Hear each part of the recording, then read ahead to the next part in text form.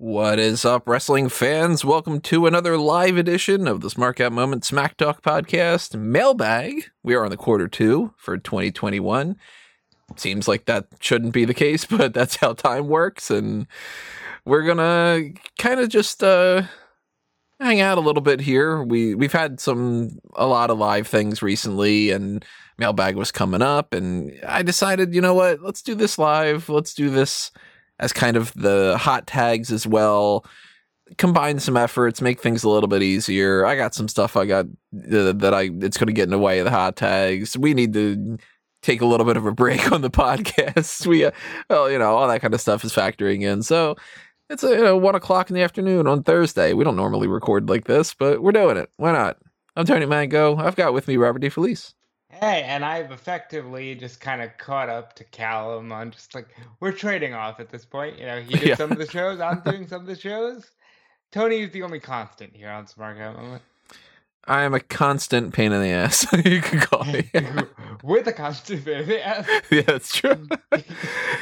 And I see that we got Guest 5 in the chat. What's up, Guest 5? And I'm assuming that not a whole lot of people are going to be popping up here. 1 o'clock in the afternoon is not a time that people normally would be able to join. But the alternative was going to be to do this on like Friday night, and cards on the table. I got my first shot of the COVID vaccine in the morning after that. And I'm not going to edit something at 3 in the morning and wake up at 6 in the morning and then do that kind of thing, Yeah. So... I just went looking to see if I could get mine. They're all booked everywhere around here. It's very annoying. I want to get these shots over with. Oh, I booked mine like almost 2 weeks ago.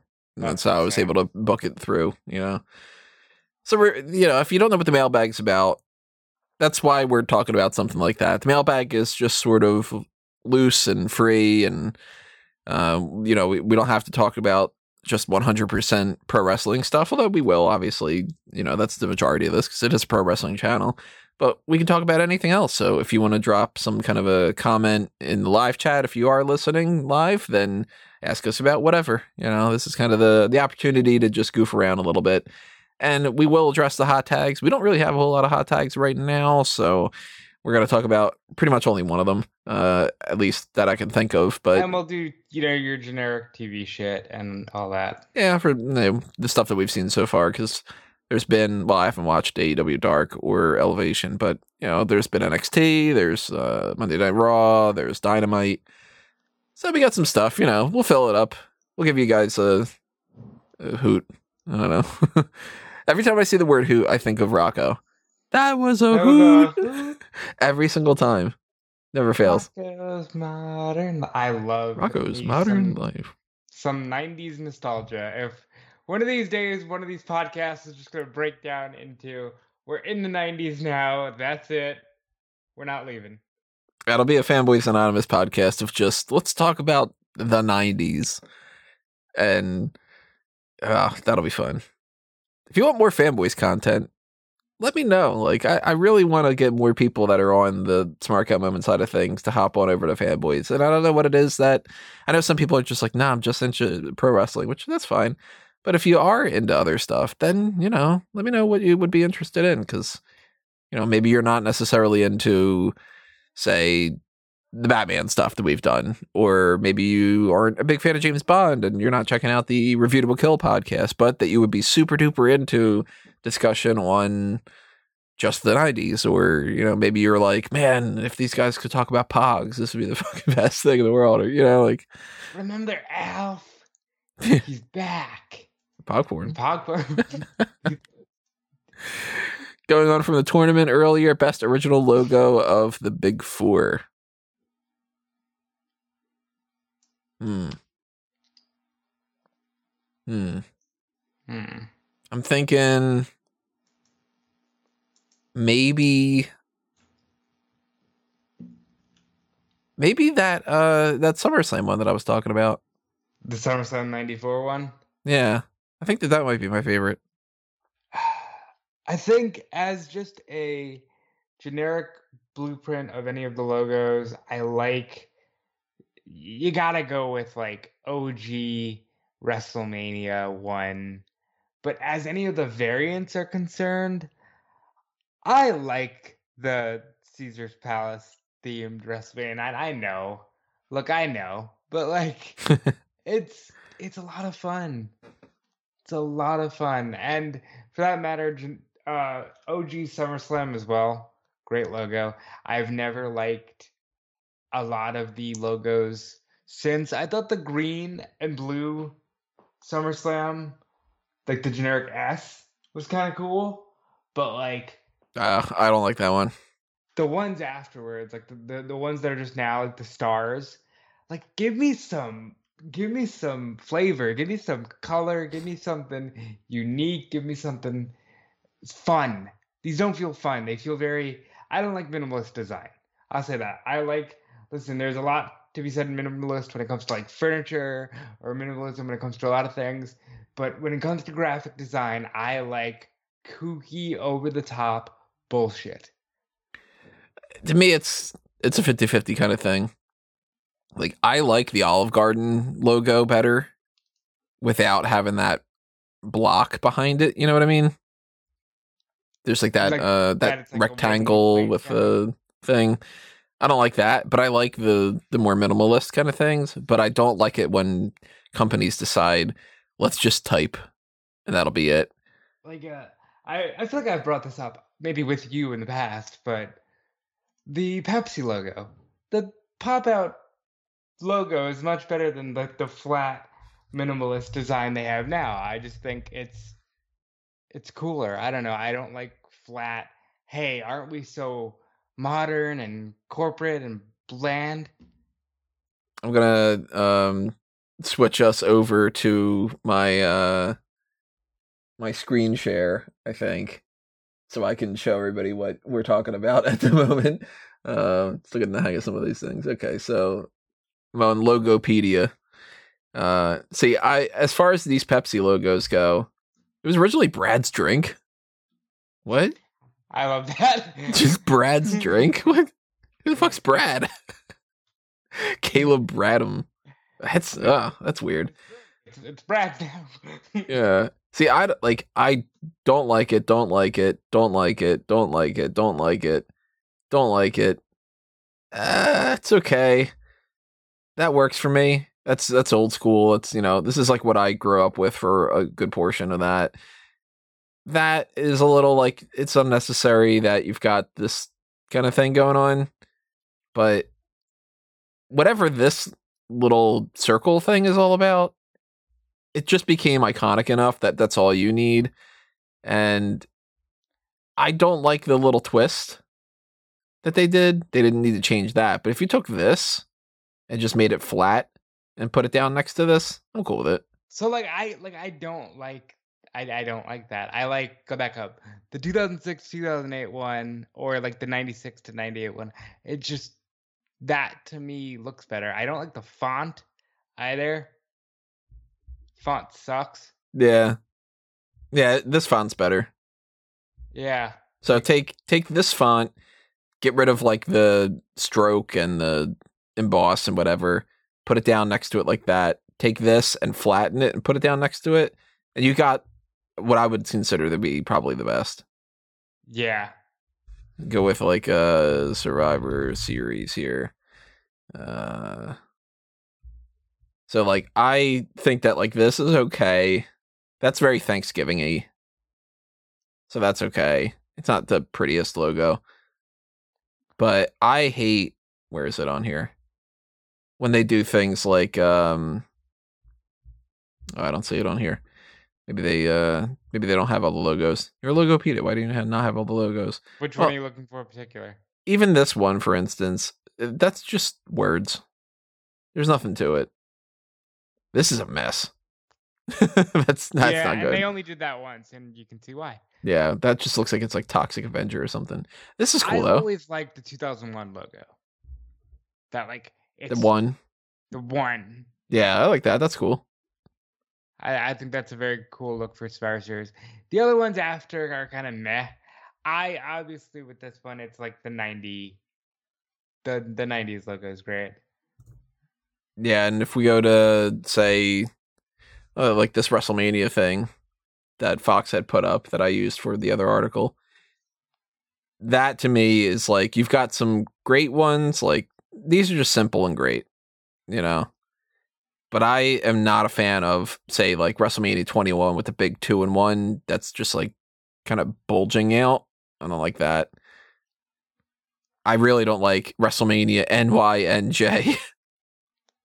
First of all, New York is not New Jersey. Yeah. I don't like when people do that. It's not pretty much New York, okay? Like no. Okay, if it was in New Jersey, they haven't been in New York since 20. Deal with that. Yeah, don't refer to it as WrestleMania New York. Go to New Jersey to watch it. They did the same thing in 25. It's like, look, you got the Statue of Liberty. Look, you're not in New York. Mm-hmm. Like, for here, I don't like the 2000 logo, and ironically, I think it's the only time they really use the color green. Yeah. For anything, I don't like it. Yeah, that's awful. I think the best one of modern times is easily the play button. The play button, if you replace the play button with, gotta move this from my screen. If you replace the play button itself with the number 31, I think that's like practically perfect. See, I think the play button is perfect because in almost like it's everything I hate in logo design, but it's everything that is actually modern. So it's just the WrestleMania logo, but it's white. It's a play button because we're moving on towards streaming platforms and things like that. I think it's great. I'm not a big fan of like basically what I would call takeover logos because they're just like, and we're in Florida, so here's sunshine, and we're in Tampa, so here's the Buccaneers logo. That's just a miss for me. Yeah, it's there's a lot of hits and misses going on.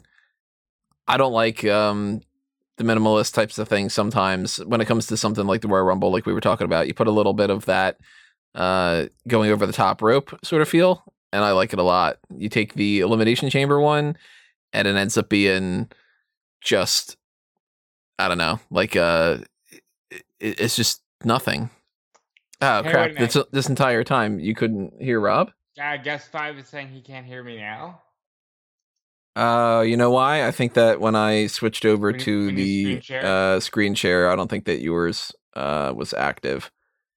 Just in case, I'm gonna switch that over. Yep, that was the case. So now you can. Hey, there we go. Yeah. So, well, what you missed from Rob was him basically saying that he didn't like some of the things. Yeah. Minimalism sucks. Flat logos suck. I like crazy kookiness. I want to take everything and just put it back into like the early 2000s or the 90s. And nostalgia. I sent Tony a message a few days ago that said my reliance on nostalgia is so unhealthy, and it stands to reason. If you're listening to this on the YouTube side of things, you'll be able to hear Rob on the audio only thing because I'm recording him separately on a different thing. So if you're missing that out, sorry about that. Let's get into some of these mailbag questions that were sent to us in advance. We got a couple of them here and there, so let's go with that. You want to start with? We got Peter, we got Howard, we got Michael. Howard's always good for a classic question or two. So Howard had sent us, for the near future, is it possible to do Superstar Scores Bob Backlund? His era would go back from the 1970s and 80s up to when he returned to WWF at the age of 44 in 1993. I mean, I can't give you Superstar Scores off the top of my head, especially because that would be a whole podcast. Sounds like a mailbag. But mailbag. What's the thing I'm looking for? Pick your poison. I think I would have a hard time with Superstar Scores Bob Backlund because I've only really watched his stuff from when he returned, and I don't like that old school style of different things. So I know if I were watching at that time, I'd have a much stronger fondness for Bob Backlund. And obviously, like, to a certain extent, you have to give him a high score on credibility because he held the championship for like, what was it, like 5 years or something. But which is crazy because in that time it was like, yeah, but fuck this guy because Bruno held it for 15. It's like, right, yeah. And he was never like the biggest dude, or he was never, you know, the most bombastic character. He was just a guy. He's kind of the Daniel Bryan. He really does look like Ron Howard, though. He was kind of like the Daniel Bryan of that time. You know, he's just like this scrappy kind of little guy or whatever. And I don't know where I'd rank him. I know I wouldn't be able to rank him in like the 50s type of range, but I think he'd be kind of low just because I'm unfamiliar with a lot of his work. We can do it in the future, though. Pick your poison. Yeah, pick your poison, definitely. I think I'd rank him higher than you because I like Bob Backlund a lot. He's easy. He's the only guy probably there's like an easy 10 for public relations and backstage. he's you know, dorky Bob. I think he was doing headstands at the Hall of Fame, wasn't he? Like, this man is freakishly in shape. He's also nuts. He's also nuts. We're all a little nuts, right? I think so. You want to get nuts? Let's get nuts. I can't smash anything. I don't have any vase next to me. Like a cashew or what kind of nuts guy are you? Brazilian nuts. Oh, why am I not surprised? And little did I know the first time that I would have had that, you know, that I could just be like, oh, you know, fiance. Love you, sweetie. Let's go to Howard's other questions we got here. Who would win in a battle of the 5-count match? Big E versus King Kong Bundy. So Bundy is like stocky, right? Like he's got size on Big E because he's a little taller, a little more wide. But Big E is freakishly strong. I think I'd have to go with Big E. I think I'd go Big E, even though I feel like there's part of me that should root for the local guy. I mentioned this before. King Kong Bundy is the brother of one of my old gym teachers. So I feel like I could realistically buy you randomly bumping into King Kong Bundy in like the corner store or something. I don't know where he used to live before he passed away, but I mean, he's from my area. Like, he's either from my town or he's from one of the towns around me. So he, like, I mean, like I said, like, you know, Mr. Pally's is like, oh, okay. Yeah, Mr. Pally's. Yeah, I had him all the time. And I had another Pally. Like, it's a group of brothers that were all, like, one of them was, you know, this teacher, and one of them's in this part of the school system, and one of them, I think, runs, like, a car dealership around here or something, you know, like it's just kind of one of those things. The Pallies, you know. So lots of wrestlers were teachers. Wasn't like Axe a teacher as well? Like that for some reason they tend to like to teach, which I find a little strange. Honky Tonk Man, a teacher, a gym teacher. Rick Martel, or is it? Wait, no, Tito. Isn't Tito a barber? No, I think Tito's like a vice principal or something, isn't he? Really? I didn't know that. Let's look this up. Tito Santana, teacher. Or maybe he's like a Spanish teacher or something. He teaches, or at least back in 2017, he taught middle school Spanish. That's so wild. But the thing is, like, he's kind of older, so nobody would know. If I had Tito Santana as a teacher, I would never not be like, so tell me all the stories about working with Savage and like. You know what I would do? Mr. Steamboat? Yeah. Just to reference that joke. Tito. I like Tito. Another question from Howard. Also, if you had a choice from a hot woman to take a wrestling move in the corner of a ring, the Bronco Buster or the Stink Face?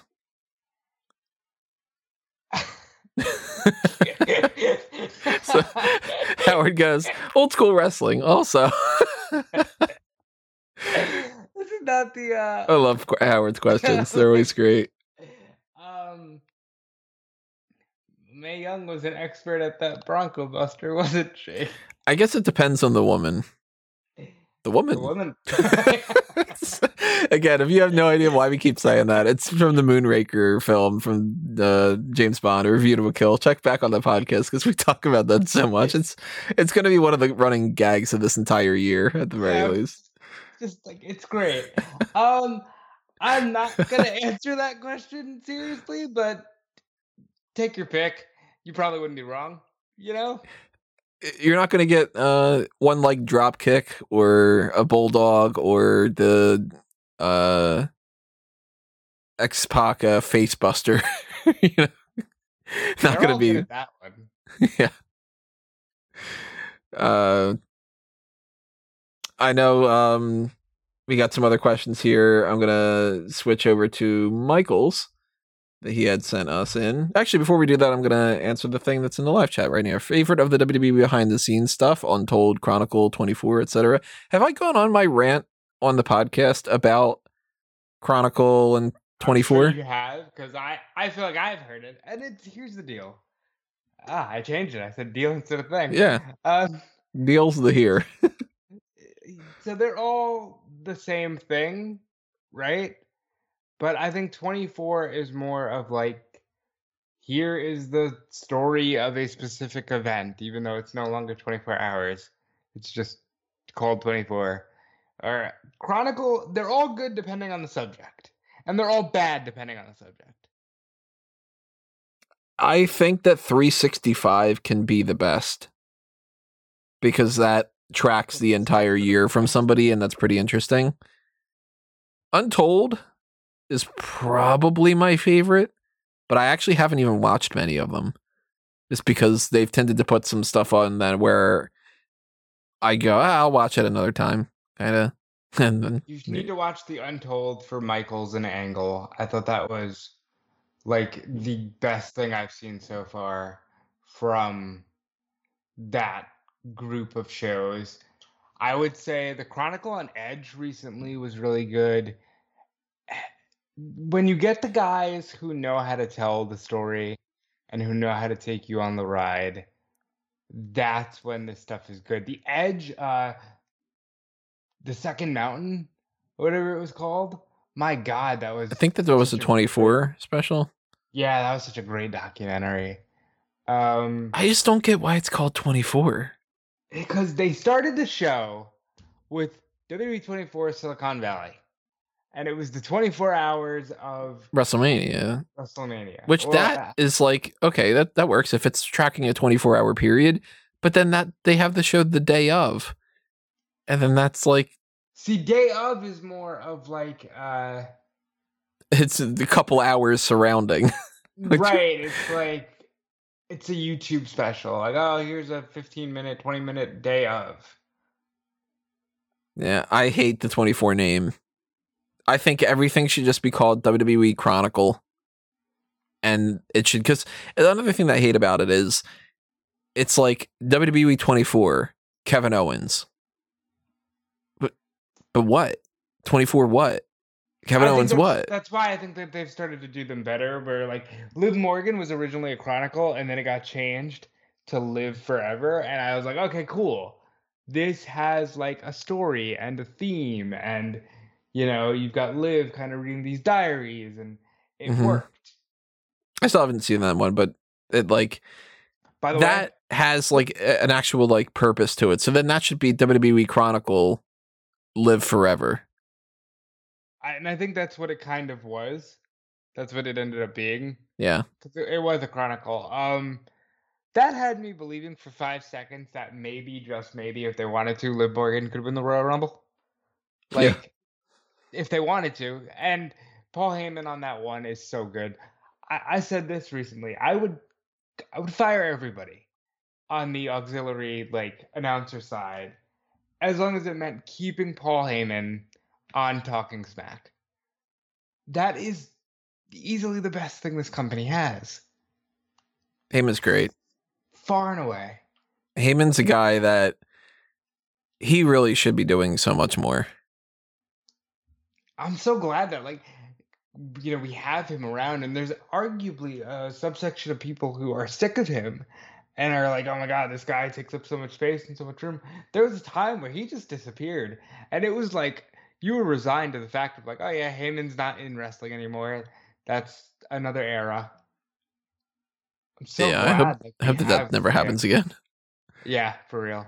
And I love when he does things like the kind of like semi-shoot interviews, and he just reveals some stuff, just like, yeah, this is what our game plan was, and this person's whatever, and there should be that kind of transparency. We're in a different era. Just talk about things. And I like the way he blurs the lines when he goes, like with Sami Zayn, he's like, look, when I was executive director of Raw, Kevin Owens was like burying you, and he's in on the conspiracy. I like that they weave stuff like that in there. Let's go over to Michael's questions. He had sent us 2 in completely different time frames. One of them in but 2 different months, kind of. From March, we've got, if you had to cast a pro wrestler as the next James Bond, who do you think would do the role justice?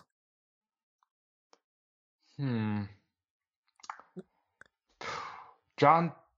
So you can't go John Cena. Is that where you're going?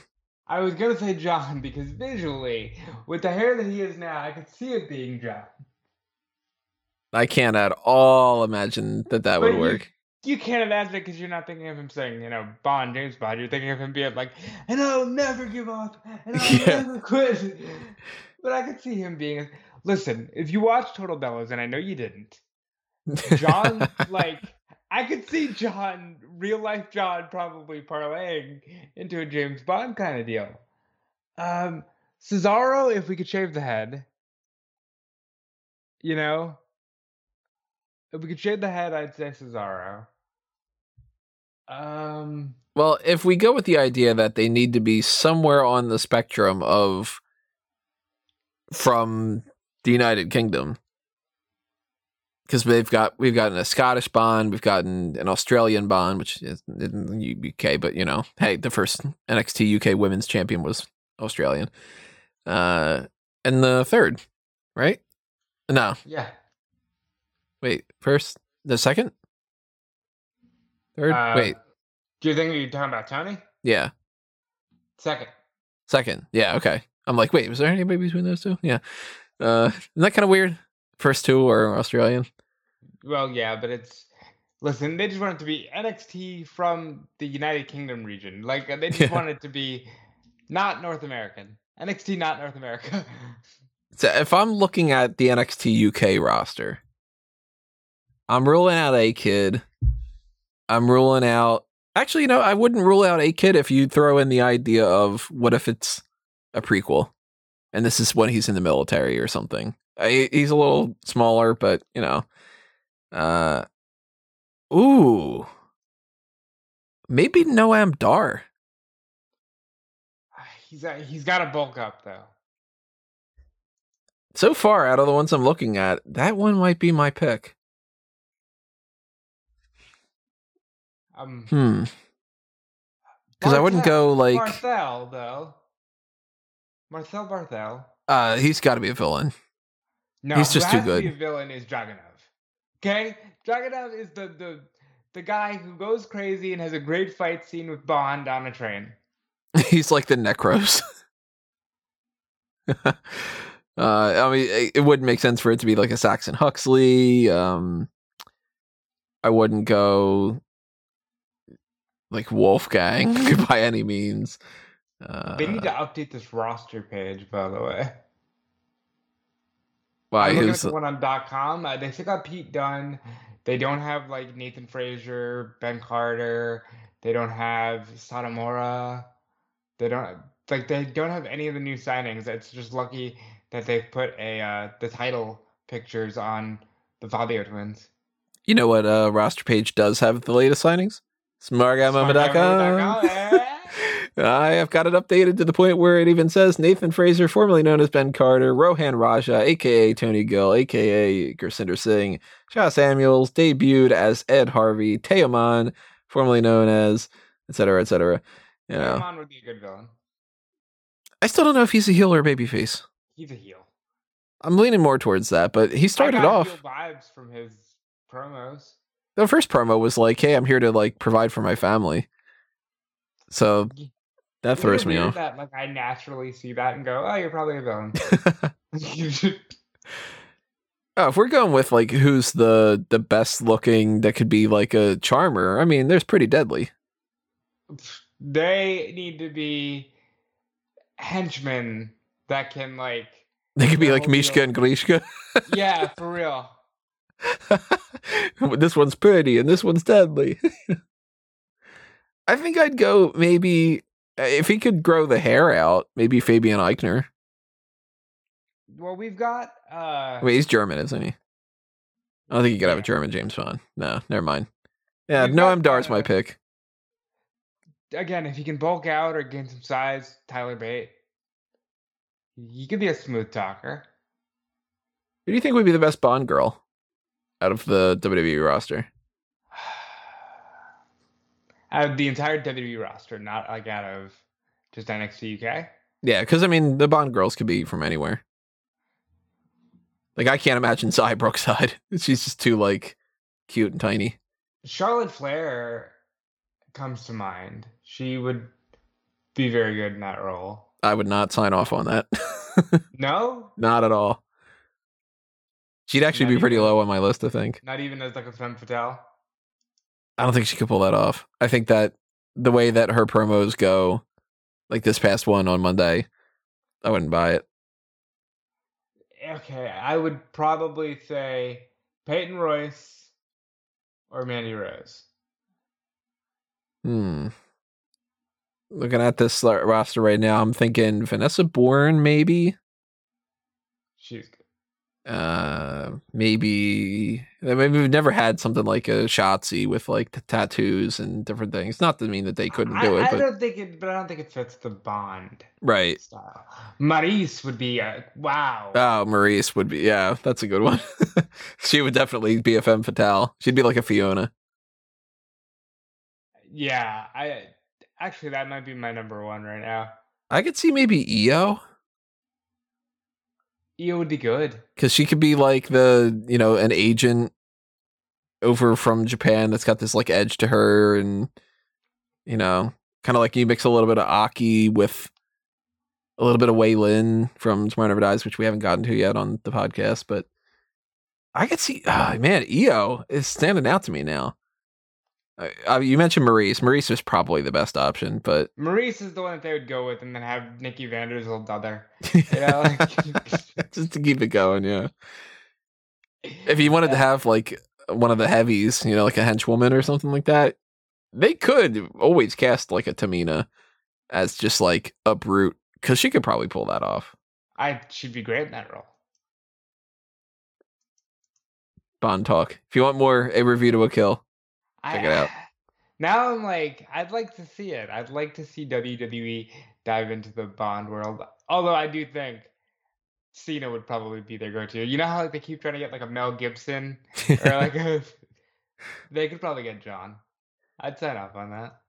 In the chat, Dragunov as a villain with Isla Dawn as a henchwoman. Dragunov has to be the henchman. He's the psycho henchman. The main villain. Like an Eddie Dennis. McGinnis. He just does magic tricks. Another question from Michael was, if you were a WWE executive and tasked with having to drop the first or last names of 2 or 3 superstars, male or female, who would you choose? And of course, I just clicked out of my roster page, so I'm going to bring that back up.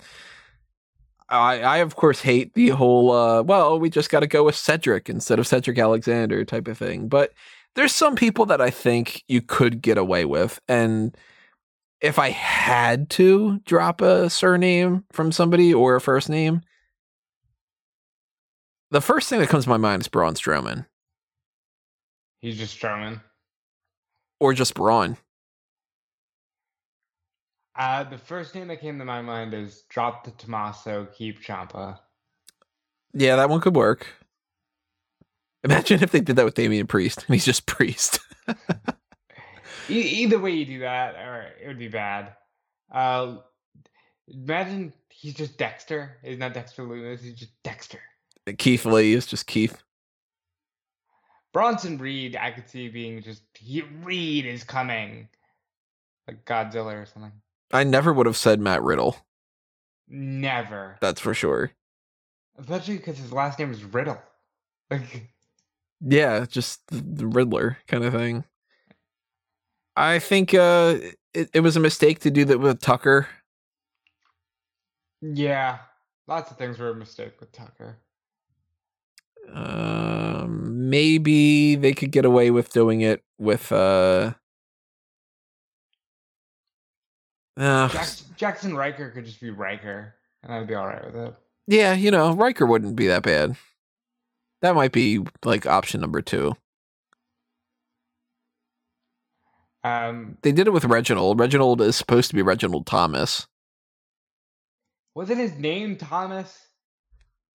No, it was Akeem Young before he was Reginald. Wasn't his name Tommy? Didn't she call him Tommy at first? Oh, that's right. She did call him something else. It might have been Tommy. She being Carmella. Pronouns, pal. Speaking of names, now I didn't get to sit here and talk to you about the Nigerian drum fight.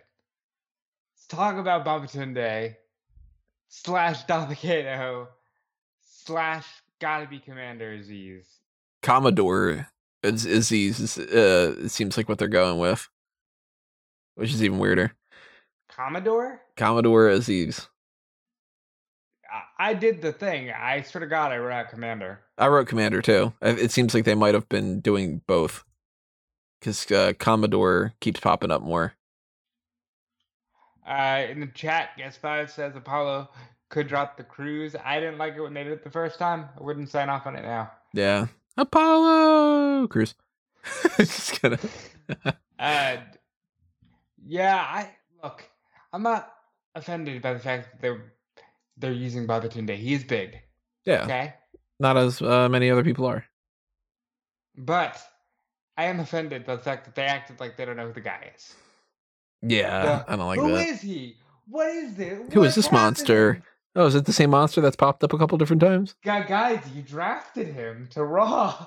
Like, he was the final pick in the draft. Maybe get rid of with Ashanti the Adonis. Maybe just Ashanti. The Adonis. No, the Adonis. Or the Adonis. Yeah, that could work. You could get rid of the first name Isaiah and just have Swerve Scott, if that counts. Yeah, I like Swerve.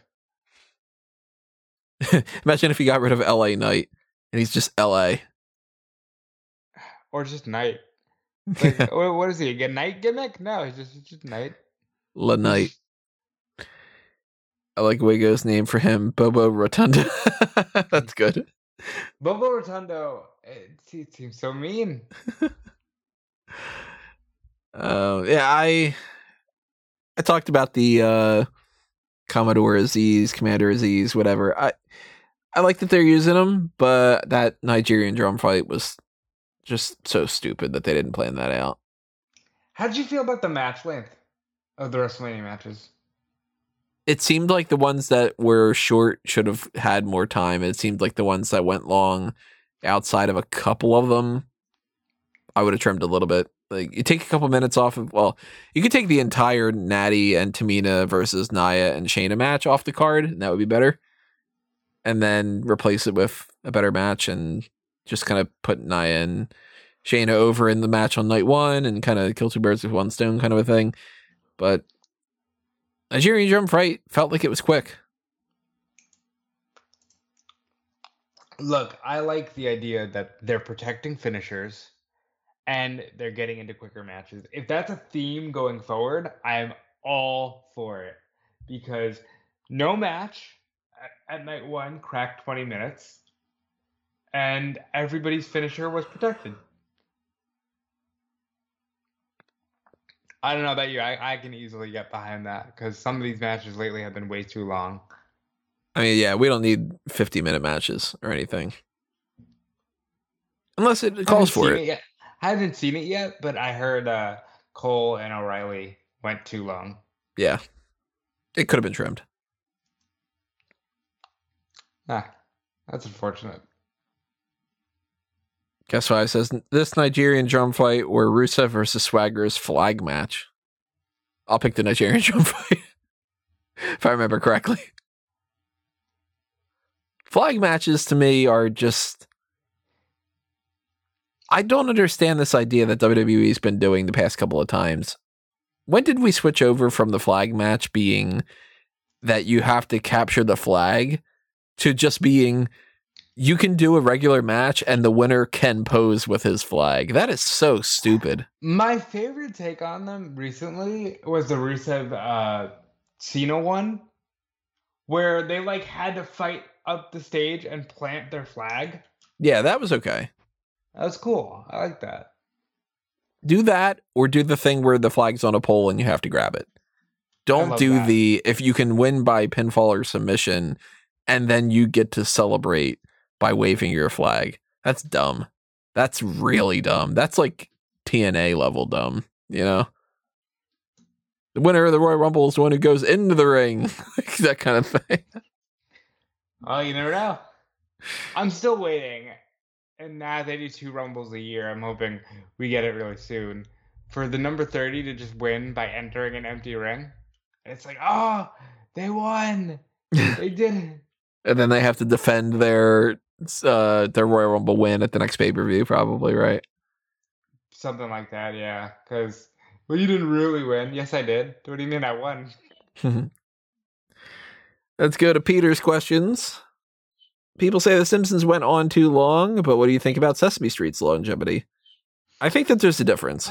Well, hold on. First of all, for some reason that pops me because I've never thought in a billion years I'd be answering the question of what do you think about the longevity of Sesame Street?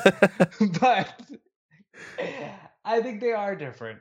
So with Sesame Street, while it definitely was a product of its time and hits better when it first started, because it felt like such a fresher, more revolutionary idea, you're always going to be able to adjust the show for the younger generation coming in. Mm-hmm. And there's no continuity either. I mean, not that there's a whole lot in The Simpsons, but The Simpsons is a scripted show where they need to think of ideas that can kind of keep the audience going and continue to keep the audience too. Sesame Street, you grow out of it.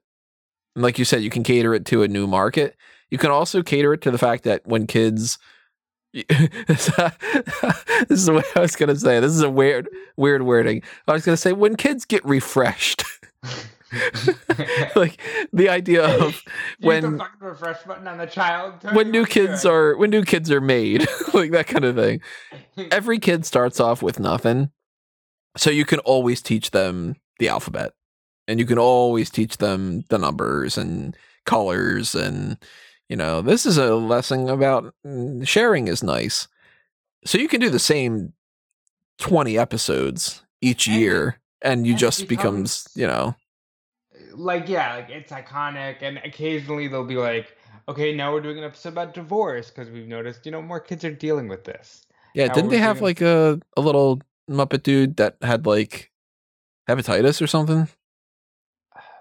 Or AIDS or like it was something like that. Cancer maybe? One. They had an autistic one now. They have... That's good. Like, yeah, so you're teaching new kids new things. Depending on how they're doing it, I don't know how they're doing it. I'm assuming they're doing it in a way that's not offensive. They're doing it tastefully enough. Yeah. With The Simpsons, that show, there's a reason that the first 10 seasons are great. Because the show was created as a direct answer to television at the time. And it's counterculture at the time that then becomes so popular, it's now ingrained in the culture. And then when you try to tack that on with certain things like, PC culture, now you've got Hank Azaria, who I just read like a little bit before we got on the show. He wants to forever apologize to every Indian in the country for ever having voiced Apu. And I feel like if the show just ends, we never need to deal with that. You know what I mean? Like, if the show had just ended when it was on top, you could always just say, "Oh, it's a product of its time. Here you go." Kind of like Seinfeld. Yeah. Seinfeld is, nowadays people are going to consider some of these things offensive, but at the same time, they're going to look back and go, well, that was, 90s. Instead of The Simpsons being like, okay, well, now we're going to try to address this, we're going to do that. But I think it's more of a problem with it. It's just that they don't try. Or actually, I'm sure that some of the writers try. And there's probably been some episodes that have been good since then. I haven't watched it in years. I tried. I'll say this. I think it's better than Family Guy. I haven't watched Family Guy in years either. Family Guy, I tried to watch. It's brutal. You lost me during the era where they were cutting away for half of the show for Conway Twitty. Because I'm like, you know what? This is getting past the point where it's funny, and it's not coming around to being funny anymore. Again, not like South Park. Instead, it's just... you know what? I think that the thing... I've watched episodes since then, but the thing, even more so than the Conway Twitty, that got me to just be like, no, I'm not cool with this, was that Shaboopy song. Yeah, and you told me that recently, where I was just like, really? Shaboopy? Shaboopy was the one that got... I thought it was... I didn't think that there was any humorous part to it. So they were just singing a song, and I'm like, I get that you really like show tunes, but dude, this is a comedy. Shaboopy. Like, I thought that was so much of a waste of my time. And The Simpsons kind of just played on those things now, and it's not great. Simpsons is like season 7, season 8, whatever, you pick season 5. They're in that time stretch. There's just joke after joke after joke after joke that are classic. Like I've said before, probably my favorite episode is the one with the alien. And that starts off absolutely amazing with the Leonard Nimoy. Hello, I'm Leonard Nimoy. The following story is true. And by true, I mean false. That's like, you're 2 seconds in and it's got a fucking classic line. They're all lies, but they're entertaining lies. And in the end, isn't that the real truth? The answer is no. Our story begins in a little town called Springfield. Like, God, that is amazing. And then when I'm going to gush about The Simpsons for a while. And then when midway through the episode, it's just like, and Homer found the alien, and that's the end of it. Mr. Nimoy, there's still some time left in the show. Oh, would you excuse me? I just have to get something out of my car. And they do the thing that they used to do all the time, which was so good. The whole like, just immediately driving away. I don't think he's coming back. I'm Leonard Nimoy. Yeah, keep watching the skies. That show is amazing. That episode in particular is just, that's the one with the lie detector. Do you understand? Yes. And the thing explodes. Oh, God, it's so good. Whereas, like, you got to a point on The Simpsons where the whole episode was, hey, watch The Simpsons later on because Lady Gaga is going to be on it.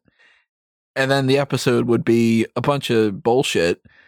And then Lisa would be like, hey, you're Lady Gaga. And she'd be like, yes, I am. And I'm also a Transformer or something. And it's like, what's the joke here? Like, there's a really good one where it's the Tony Hawk episode. And I think at this point, I'm still young enough that it's still good. But it's so good. It's so good. Yeah.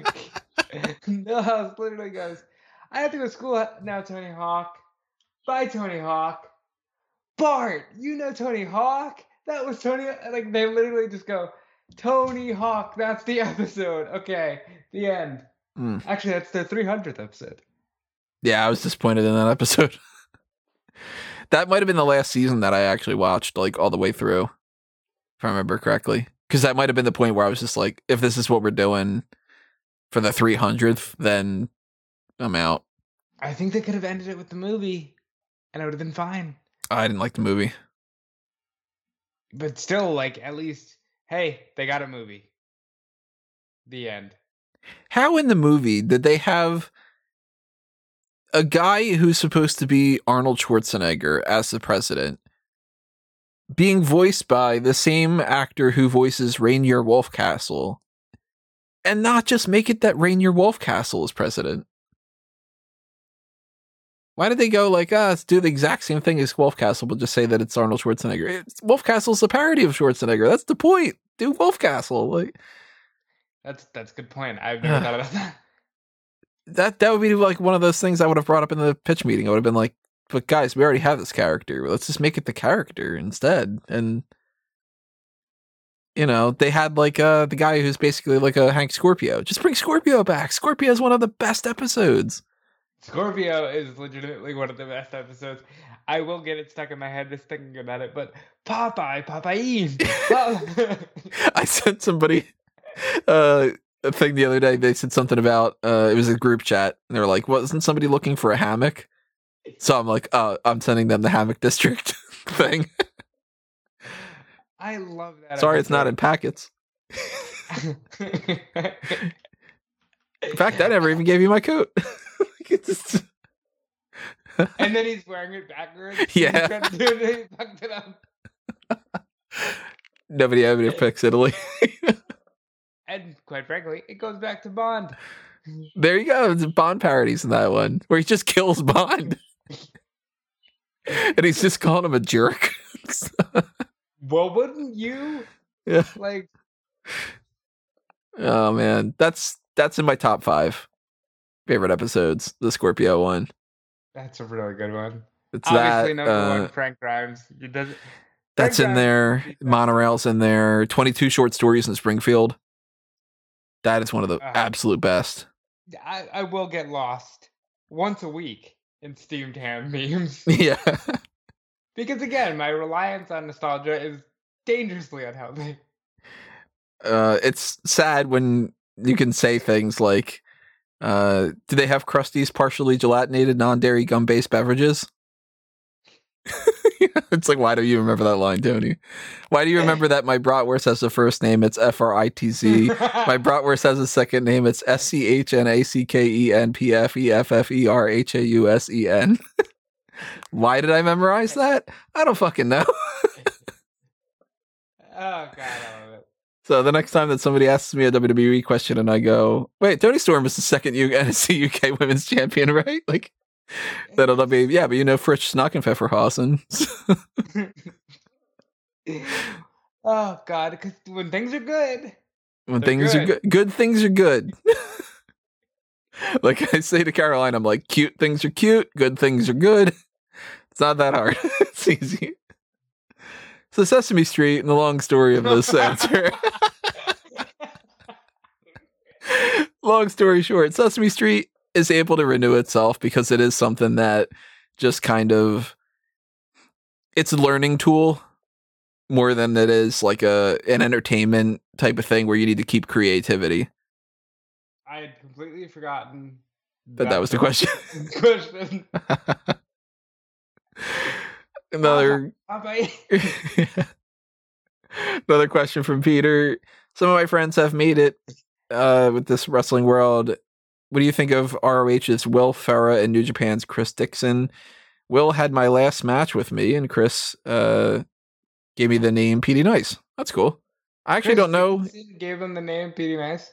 Apparently so. I don't know who either of them are, so I can't. Well, I guess I'll take this one. Chris also just got in Ring of Honor. He's in one of the top factions now with Brody King and Homicide and all that. Will Ferrara, he's pretty good talent. I like him. That's really cool. I did not know that. I shouldn't be surprised by that because it is a very small world, as you and I have talked about several times. That's pretty cool, Peter. I did not know that. Since you mentioned small world, sidetrack on this. Small world at Disney. Love it or hate it? I love the concept because it's iconic. I don't want to be on it, though. Okay, good. I thought you were going to say I love it, whatever. I was going to be like, oh, man, really? It's a small world. What's the Simpsons version of that? No, I'm thinking of that. The Duff beer for me, Duff beer for you. I'll have a Duff, you have one too. 2 eggs for me. If anybody doesn't know, did we talk about that on the podcast? Or was that like before or afterward? I don't think so. I don't know how many months ago this was. I was making eggs for dinner or whatever, and I had that song in my head, and I was like, 2 eggs for me, 2 eggs for you, kind of thing. And I just was like, 2 eggs for me, 2 eggs for you. I'll have some eggs. I'm surprised you remember that. I didn't think about that. And that stuck with me, actually. That's bad. If that stuck with you. It really is. Oh, happy birthday, Frank. Cool you're hanging out with us for your birthday. Happy birthday. What's it's the 1-year anniversary of everybody getting released. Oh, this is Black Wednesday? Yep. Well, Thursday, but actually that's the first time we ever did a live mailbag. Because we were live that day as we were like, oh look, and more people. Oh wow. What's the big number, Frank, if you don't mind anybody knowing? Happy insert number. I'll say happy that in a bit. Good Lord, I hope it's not that young. I'm gonna feel like an old man in about 5 seconds, aren't I? 4. 18. That's a big one. That is a big one. Wow, I know. Jeez, welcome to the world of adulthood. It's terrible. Yeah, that part in Billy Madison. Stay here. Stay as long as you can. Yeah. Yeah. When you get to the point where you start having a good day when your back doesn't hurt when you get out of bed, Congrats on the birthday, man. Happy birthday. Yeah, thank you for riding with us this long, because I remember when it was like, Frankie's just a kid, but you shouldn't say these things. Well, nowadays when I see 20-something-year-olds and I'm like, this kid would, this kid, no, You just did that. I forget who we were talking about. Yeah, it was like a week or so ago. He's this kid, and you're like, he's got a good 10 years on you. He's a kid. Yeah, it was somebody in NXT, right? Yeah. Like a Jake Atlas or something. Like a 20. I remember learning Millie McKenzie's only 20. I was like, I feel old. How old's Brookside? She's like 19 or 20 or something, right? Yeah. She was 19. I think she's at least 19, if not 20 by now. I feel older and older every single day. But yeah, adulthood sucks, but welcome to it. Congratulations. Go vote. Oh, that's over now. Yeah, just vote for random elections. Well, you can't even say the vote for this Mark Madness tournament because that's over.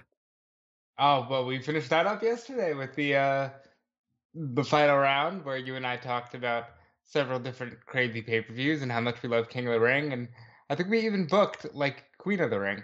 Yeah, kind of. They need to do it. Would you go with Charlotte? Because I mean, she is the queen, and she's the type of person that they would want to just have. Well, if anybody's going to win, Charlotte's going to win because she wins everything. I would have went with Charlotte if they did this 5 years ago. Now I'd probably go with Peyton Royce because she needs something. I probably would still just go with Charlotte just to be like, let's do it. She's going to do everything. You might as well, No. She doesn't need it anymore. She's a 13-time world champion. Then again, though, if you make the argument she doesn't need it, is she the one that sets the tone? Where the next Queen of the Ring becomes, well, the only other King of the Ring was Charlotte Flair, kind of a thing. Right. I guess I could see that. It's like next time you get like Queen Casey Catanzaro, and it means more, Guess 5 in the chat said, Pokemon Go to the phone. I caught a Magmar yesterday. Nice. I've gotten a little bit into the Pokemon Go in the past couple of weeks after years of not doing it. When it first came out, kill me in Pokemon. Just go to Fanboys Anonymous. Maybe we'll do a thing of that while we're doing this. If we're goofing around. I don't know. Yeah. It's a mailbag. We can do whatever we want. Yeah. It's free. Quick question to begin. Do we see Walter being the one to beat Cross? Ooh. I'd sign off on that. I'd be okay with that, yeah. Kind of like unify the titles sort of scenario. I could fuck with that. Yeah, I'd get on board with that. Worlds Collide. that'd be cool. You don't even have to have the titles on the line either. You can just win like a exhibition match. Clash of Champions. Yeah. Also love how his name is all caps. It's so stupid, but it works. Yeah, it's just Walter. Walter. Same as the Undisputed Era. Although Bleacher Report doesn't like when we do that. It's like, no, don't capitalize it. All that's dumb, kind of a thing. And I'm like, I want to. I like it. Yeah. We have a question about Walter from Peter. Do you know if Kaylee Ray would like to be like Walter and work in America and UK? I don't think she said anything about that, has she? She was in the War Games, wasn't she? Oh yeah, she was. Yeah, so she's probably more up to for it. So bear with me here. I think somebody just got released. Really? Did we just jinx it with the whole talk about Black Wednesday? Billy? No, not Billy Kay. Really? Hold on. Because Mickie James got released? Hold on. Let me pull up Twitter because this just hit, so it's like, what the fuck? Billy Kay! Billy Kay and Mickie James. What the fuck? No. Oh, man. What? Oh, shit. Like, we got a weird thing going on with these hot tags. Not the hot tags, the mailbags with these. I don't know if I like quarter two mailbags. I'm like, I don't usually do this. I'm actually a little choked up. Wow. Why would they? I mean, Mickie James is like in a weird position where they did not seem to want to push her. But she was just doing the takeover thing. And Billy Kay was, man. Oh my God. Wow. Okay. So I just updated the list of the potential future endeavors yesterday, and they were not anywhere close to that. Is this going to be another thing where we get like Tucker? Tucker's going too now? He just texted Freedom Baby. Well, I'm assuming because he just tweeted Freedom Baby. Billy Kay, Mickie, and possibly more. Released. I'm gonna have to add that to the website. Yeah, I'm doing that now. That's why you can hear me typing. Everybody, we gotta stop doing these in quarter two. What the hell? But this brings a new thing to mind. Is April 15th just the day now? The week after WrestleMania kind of just a thing. Like, hey, here you go, getting cut. Is Tucker confirmed yet? Well, no. Oh, fuck. More coming. Really? Today's going to be a day. You know, I had a feeling with this let's merge the hot tags kind of thing. So if you've not been tracking the James Bond podcast, the Bondcast. How do you let Mickie... Never mind Mickie James. Mickie James, I understand. She was like... Peyton Royce is going to go. Peyton Royce got to go. She's definitely going to be gone. Not saying that that's confirmed at this point, but she's got to be gone.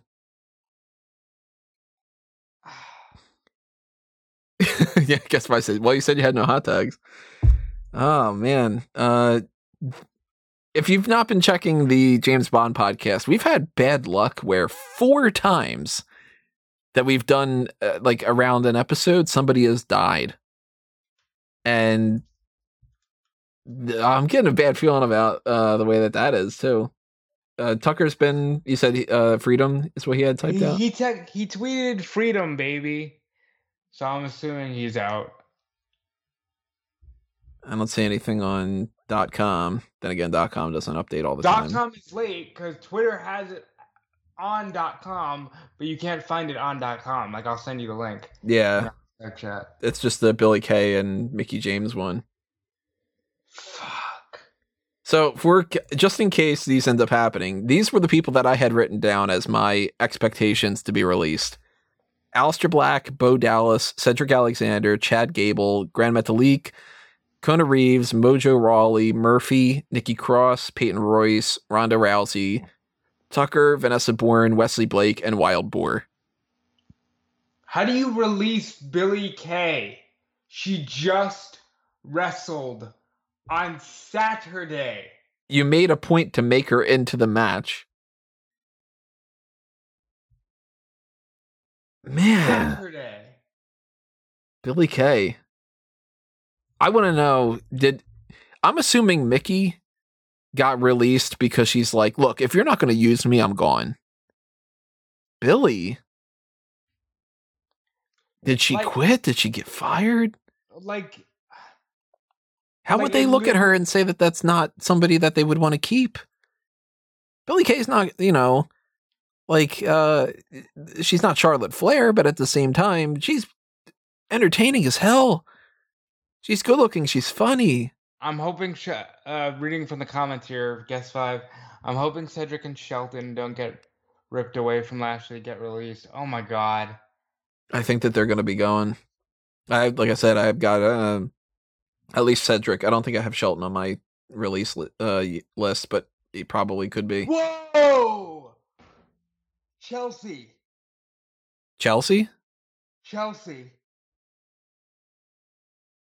I can kind of see that one. Chelsea, Wesley Blake, and Tucker.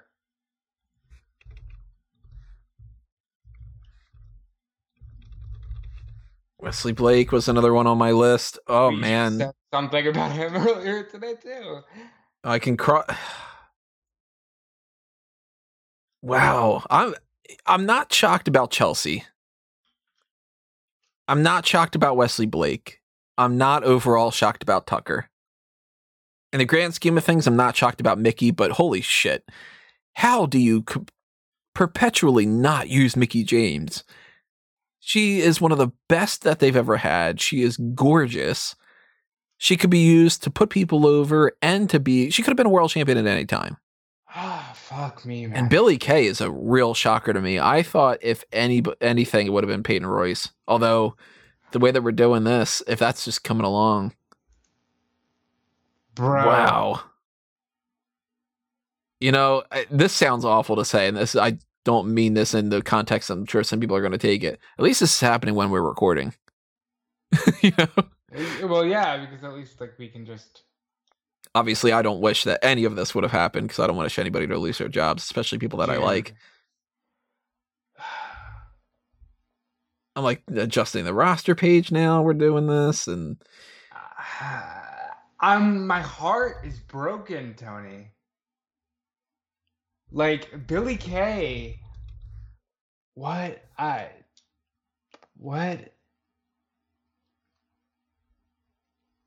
That's crazy. I mean, Chelsea, listen, Wesley Blake and Tucker, at that point, it's freedom for them, Yeah, because they're not going to be going anywhere and doing anything. At most, Blake would have been put back down in NXT, and he would have been a jobber in there. Tucker, same kind of deal. He wasn't going to be getting any push. If Otis couldn't have gotten a push, Tucker wasn't going to. The Billie Kay one's the shocking one to me. And then, to get these real-time updates, Sean Ross Sapp just tweeted, WWE had just signed Chelsea Green to a new contract months ago. To get these real-time updates, fuck me, man, heartbreaking. Billie Kay, Mickie James, Chelsea Green, Tucker, Wesley Blake. And it's so weird to go, and who's next? I hate that. Because I am full-blown assuming that we're getting more. That's why I've asked, are they planning on... there's Kalisto. Kalisto? Yep. Had that one. That's a potential.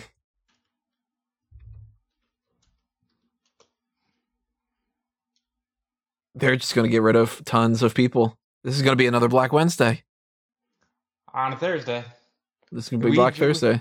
We had just said it, too. Yeah, you jinxed him. Oh God. Kalisto just cut a promo the other day about how next year at WrestleMania he's going to make sure that he's there, and yeah. I mean that's got to mean that Grand Metalik's gone. There's no confirmation about that right now. Well, no, there's Lindsay too. Lindsay's probably going to be gone too. But Lindsay, Grand Metalik was tweeting out, "Where should I go?" Lindsay wasn't doing that. So maybe Lindsay does want to stick, but then that might just be, well, who cares if you want to do that if they want to fire you, you know? Yeah.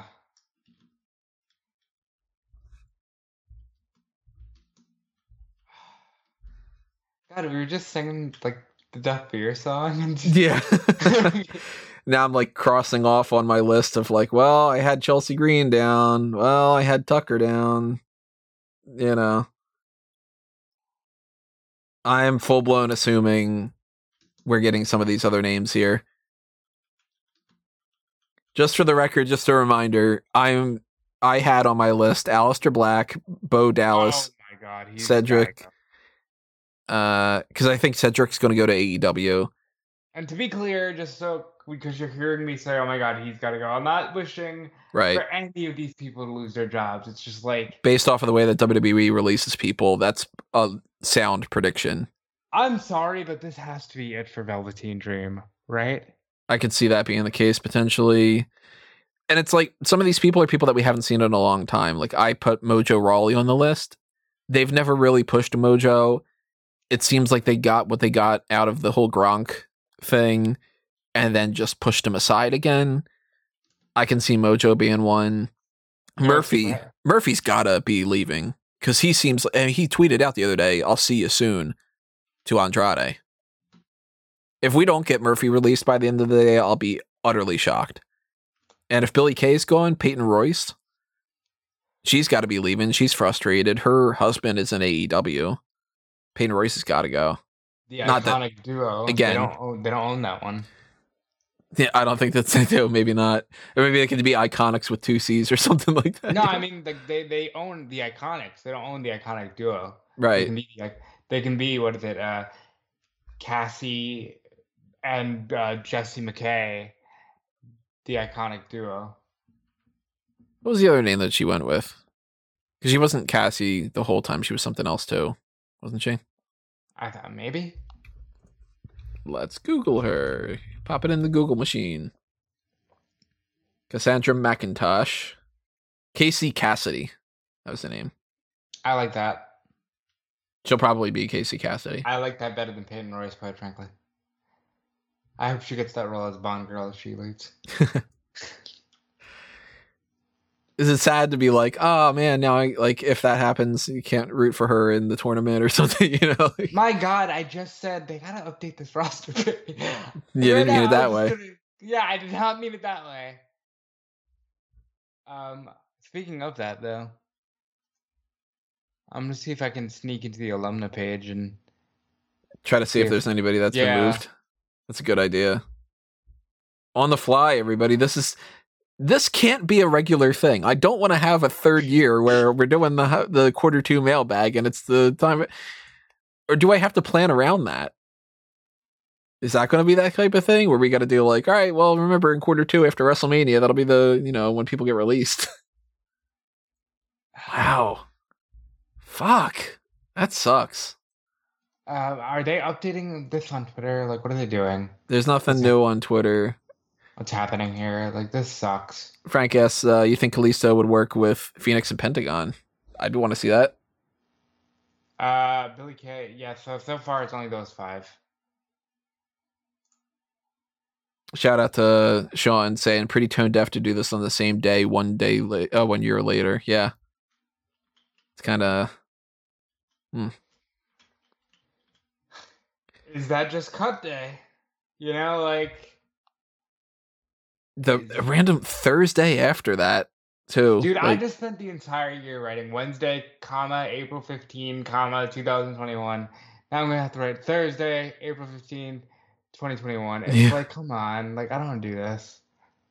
Is there some kind of like a legal thing that the 15th would make the most sense? Maybe it's got something to do with like their reporting their earnings and stuff. I don't know. Yeah. As soon as we're saying that, Guess 5 says, is it a tax thing? It could be. It could be like, since that's the middle of the month, that's the last day before they would have to pay somebody for that extra time or something. I don't know.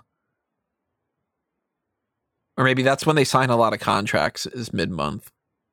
And then that becomes like, or whatever, all in that kind of way.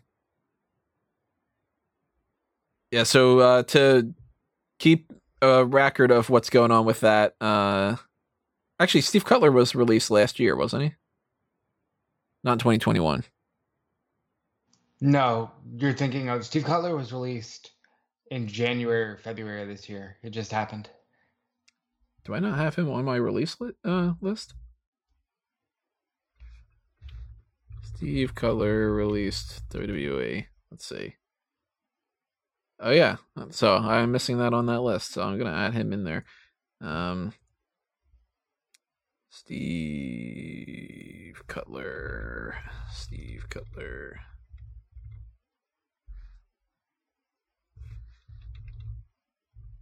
So yeah, the list of people that have been released this year are Andrade, Big Show, Christian, Kalisto, Steve Cutler, Tucker, Wesley Blake, Billy Kay, Chelsea Green, and Mickie James.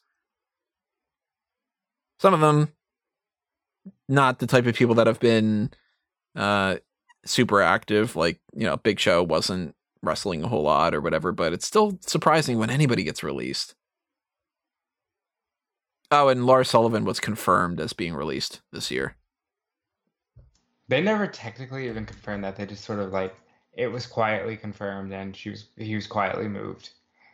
I gotta add him to my list. Oh my God, I hate this. Like, so I'm not like some diehard stan of Billy Kay or anything, but like tears formed because I can only imagine working Mania and then being told you're fired several days later. Yeah. We're working the WrestleMania edition of SmackDown in the Andre the Giant Memorial Battle Royal and being like, all right, thanks for being a schlub in that match. Adios. Yeah, schlub. Wow. Billy Kay is the big shocker to me on Billy this. Kay is the one that hurts. They all suck that they're getting released. They all, don't get me wrong, it all sucks. But yeah. The Mickie James one upsets me too. So I'm like, how can you not use Mickie? It's so easy. Just let her do her thing.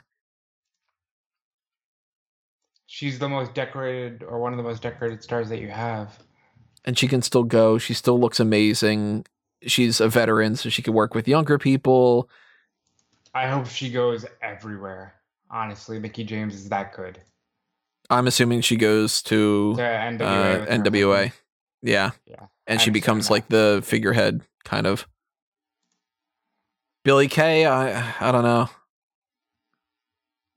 You think AEW would snatch up both the Iconics, or do you think that they would just grab Peyton if she gets released? She hasn't been released yet. I think they're a package deal. I think so too.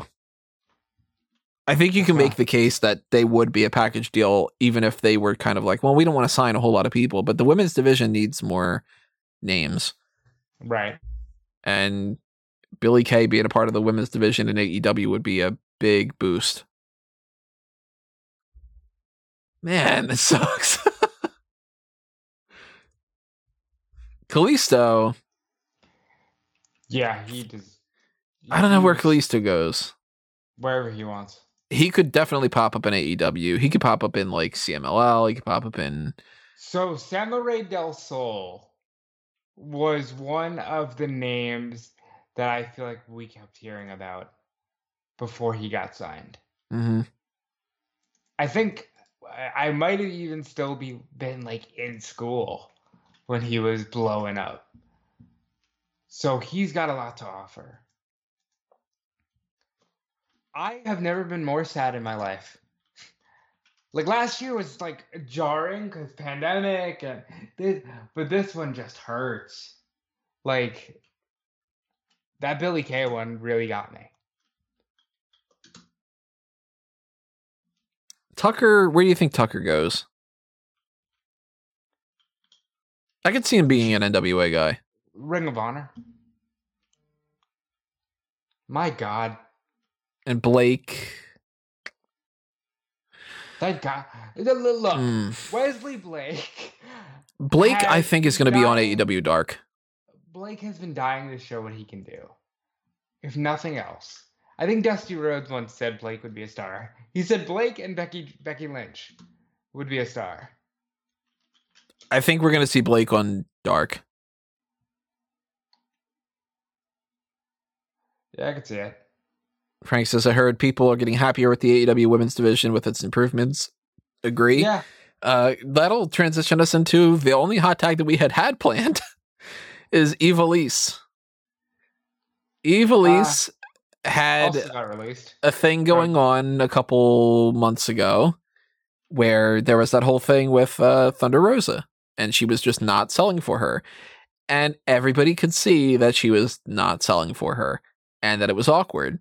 And then, of course, in typical fashion, and this is why you shouldn't believe these kind of things, everybody started going, it's so much ado about nothing. It's, whatever. Don't believe what you see and hear and, all that kind of nonsense. There's nothing to this. And we find out there's something to it. She has said today that Thunder Rosa is dragging her name through the mud. She had some kind of an argument with Jerry Lynn, right? Yep. And she says, Ivelisse claims that speaking up got her fired and that's what always happens. It doesn't seem like that to me from my perspective. It kind of seems like there's a phrase, and maybe it doesn't apply because I don't know. I wasn't backstage, but there's a phrase that I've heard before that I think applies in a lot of ways to a lot of different scenarios. Maybe not this one. Again, specifying. I don't know for sure. But there's a phrase that says, if everybody you meet is an asshole, you're the asshole. Which in theory is just like, if everybody you keep coming across with is always adversarial with you, it's probably your approach to the situation that's actually the problem, and not that everybody that you meet is awful. And due to the nature of the day, I will say, I'm not gonna go too hard on what I think did or didn't happen. I'll just say this. There's clearly a black cloud that hangs over her head, and I hope that her talent can shine through because she is a great worker. It's just, it seems like there are these problems everywhere she goes. She was somebody who, when she was popping up under Tough Enough, I think is what it was, that I was like, she's going to be a future WWE Women's Champion. And it never panned out, and she's popped around a different couple of places, and you could get released from doing a whole bunch of stuff. You get released from doing nothing. We don't know what's happening now with Billy and Mickey and Chelsea and Kalisto and Blake and Tucker. I'm assuming it's a cost-cutting thing, and it's just sort of like, let them go. Billy, dude, I cannot get over Billy. You just had her on the show. You made it a point to put her on the show. I just don't get why Peyton hasn't been announced yet. Because part of me thinks this isn't her getting released. This is her requesting her release. Because remember, everybody, just because they're released doesn't mean that they're fired. Murphy's got to be leaving. He has to be. If it's not by the end of the day, it's soon. He has flat out said, basically, I want to leave. All right, so Mickie James just tweeted, grateful for the memories, grateful for the locker room, grateful for the fans, grateful for these little keys to my golden handcuffs. You can never expect others' visions of you to be as big as your own dreams. Thank you, Vince McMahon. Always blessed and grateful. Classy. She's classy. Hire her. I've never met Mickie. She seems like she's a doll. And I'm rooting for everybody to have a really successful career afterward, but make her the head of NWA. Not like the head, not like she's running the company, but you know what I mean. Make her the next NWA Women's Champion. do a whole thing with her and Aldis at the top. You know, I haven't watched Power in a long time, but Blake, I'm thinking AEW Dark. Tucker, I'm thinking. Whoa, Bo Dallas and Samoa Joe. Joe. No, man. Fuck. I was hoping that Joe, with the whole commentary thing, that he was coming back. I apologize, Bo Dallas. I didn't mean to jinx you. Oh, God. Bo was on my list. We knew it was happening. He didn't get drafted. Jesus Christ. Again, not that it's a good thing, but it was a guarantee. He hasn't been popping up for a long time. Joe, god damn. I hate this. I'm not a fan of this. Yeah. Joe, that's upsetting me. I was really hoping that Joe had been cleared. And they didn't want to keep him in like commentary? He was great.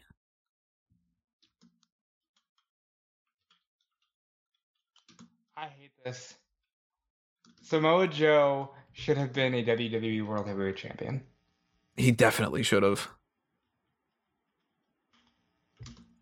Here I am trying to, on our podcast, we're both like doing a whole bunch of news things. Because now it seems like I don't want to get off the podcast either, because it's just like, we're here, let's just get our live reactions. This is not at all what was planned for this podcast. And if you're annoyed with hearing all the clicking noises, sorry everybody, but we apologize. Jesus, come on. Joe?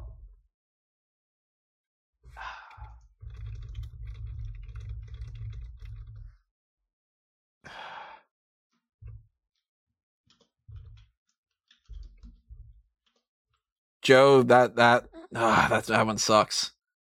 Yeah, I did not expect to hear Samoa Joe.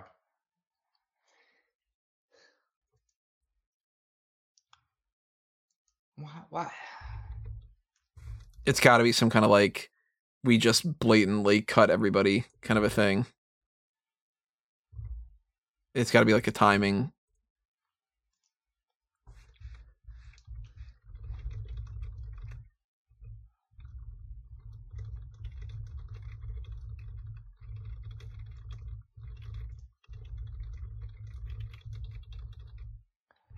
Joe, wow.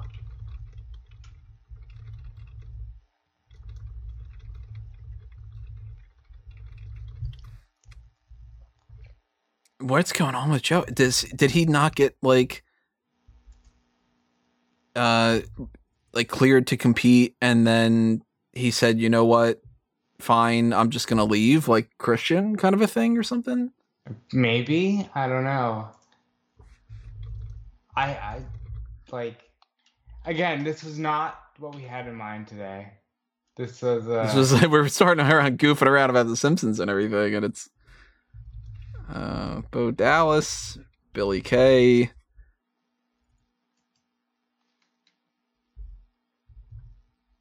I got Chelsea Green. I kind of figured Chelsea might be on there. But the poor thing was set for a huge push. Right.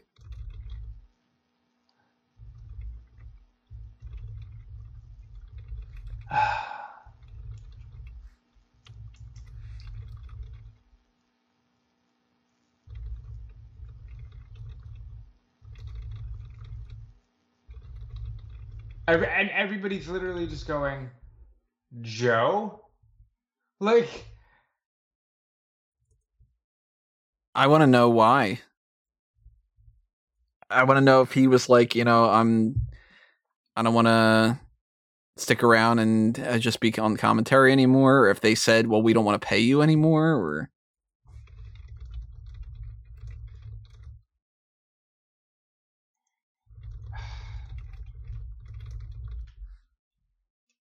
Now I'd like, all bets are off in terms of, well, who do you think? Because I didn't think that the Joe thing was coming at all, yeah.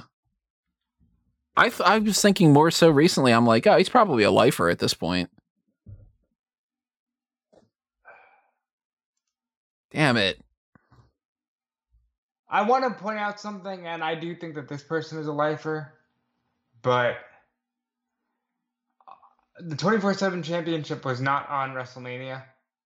I don't know where R-Truth was. I would cry. If that happens, that's the biggest shock. I can't imagine that happens. See, I see a comment here from an independent announcer. It says, relax, they release people every single year. But that's the thing.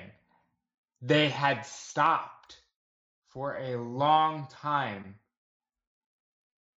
And yeah, maybe a lot of these people are happy with it. That doesn't make it less shocking either. Like, I would never want to be fired. But I love free time, sure. I would never want to be fired. Kayla Braxton just tweeted. Heartbreaking day. Oh, I was going to say Kayla get released. Heartbreaking day. The female locker room will not be the same without the beautiful, funny, outgoing, and sweet, encouraging I can go on about Billie Kay. We will miss you terribly. Swerve Scott just tweeted, I'll never forget Samoa Joe giving me the best pep talk before I went out and debuted on 205 Live in Miami. Much love. Well, I'm expecting Aleister Black. I'm expecting Murphy. I'm expecting Nikki Cross. I'm expecting Peyton. I'm expecting Vanessa Bourne. I'm expecting Kona Reeves. I'm expecting Gran Metalik and Lince Dorado and Chad Gable and Mojo Rawley, Cedric Alexander, Wild Boar.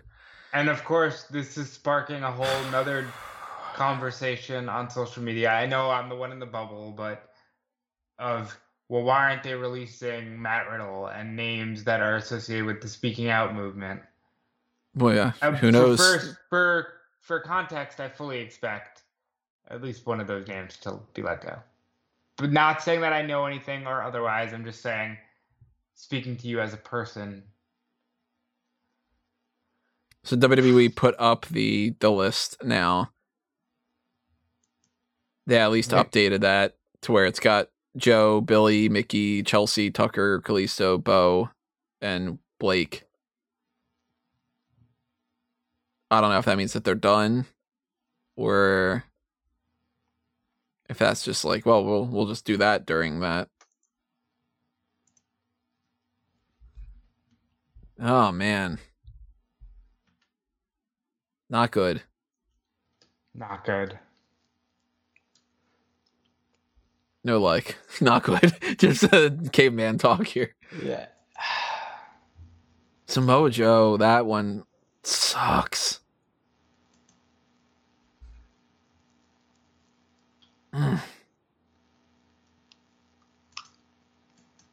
Yeah, people are already commenting that they want to see Kalisto booked against Rey Fenix. Like Frankie said, Pentagon and Phoenix. Joe ain't gonna be hurting for work, says Pineapple Pete. So Sean says Laurinaitis is calling people and saying that it's budget cuts. Oh, they hired Johnny. Who is better in this role than John Laurinaitis? He literally, like, this is his thing. Hey kid, budget cuts. Budget cuts when you make a more of a profit. I never understood that. I hope Naomi's safe. I hope Naomi is safe. I don't know anything. Is that just pure getting worried about Naomi, or are you? Yeah, that's. Are you speculating? That's pure getting worried about Naomi. That's pure getting worried about Naomi. I mean, at this point, anybody could be. Anybody can be cut. Joe literally stood outside the pawn show calling WrestleMania. And yeah, people are like, oh man, it's, this is good. And it's like, yeah, sure, maybe. But like, it hurts. bro. Like, it hurts. And, it doesn't make sense to me when they release some of these people for budget cuts when, not that anybody should be fired, again, just in case, because I have to preface everything with stuff like that these days, but I look at somebody like, I don't know, an Alistair Black, who doesn't want to be there, whose wife is no longer there, who they don't seem to want to push. And I go, okay, that seems like a budget cut to me if they were to release him. But Joe, if you don't want to pay him for being a wrestler because you don't think that he's going to be wrestling because of his injury stuff, why would you flat out release him? Why wouldn't you switch his contract over to being a commentary guy? Do you not like him on commentary? He's great on commentary.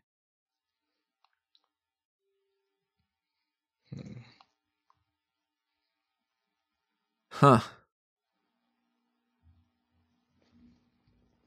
If we do Q2 mailbag next year, and it ends up being... Should I write it down on the list that Q2 mailbag of next year needs to be April 15th? Maybe. Friday, April 15th, we have to do it. It seems like it's, I'm going to write it down just because, and it seems like that's terrible to even think about that, but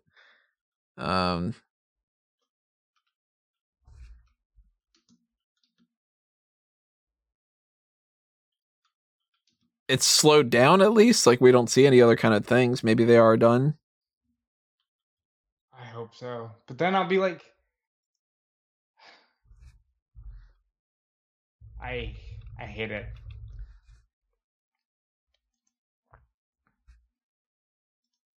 I don't know if we should pivot over to some other questions in the meantime, or if we should yeah, like we can. Peyton Royce, there it is.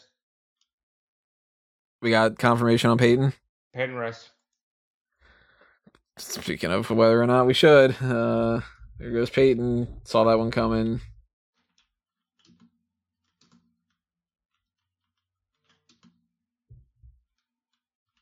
I'm just assuming at this point, pretty much all the names that I had mentioned are gone. And then they're just going to get around to them. And then probably some that I didn't see coming, because clearly that's the case.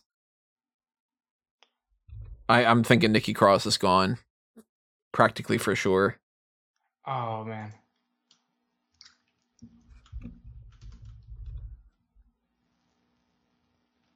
Because what's Nikki been doing, Yeah. She's been saying that she's frustrated and they're not using her. Oh, God, you know who I'm worried about? Garza? Oh, I didn't think about Garza. Garza's somebody to be worried about. Crap, you know what? All right, let's do this. This sounds terrible, but we're never going to get another chance to do this.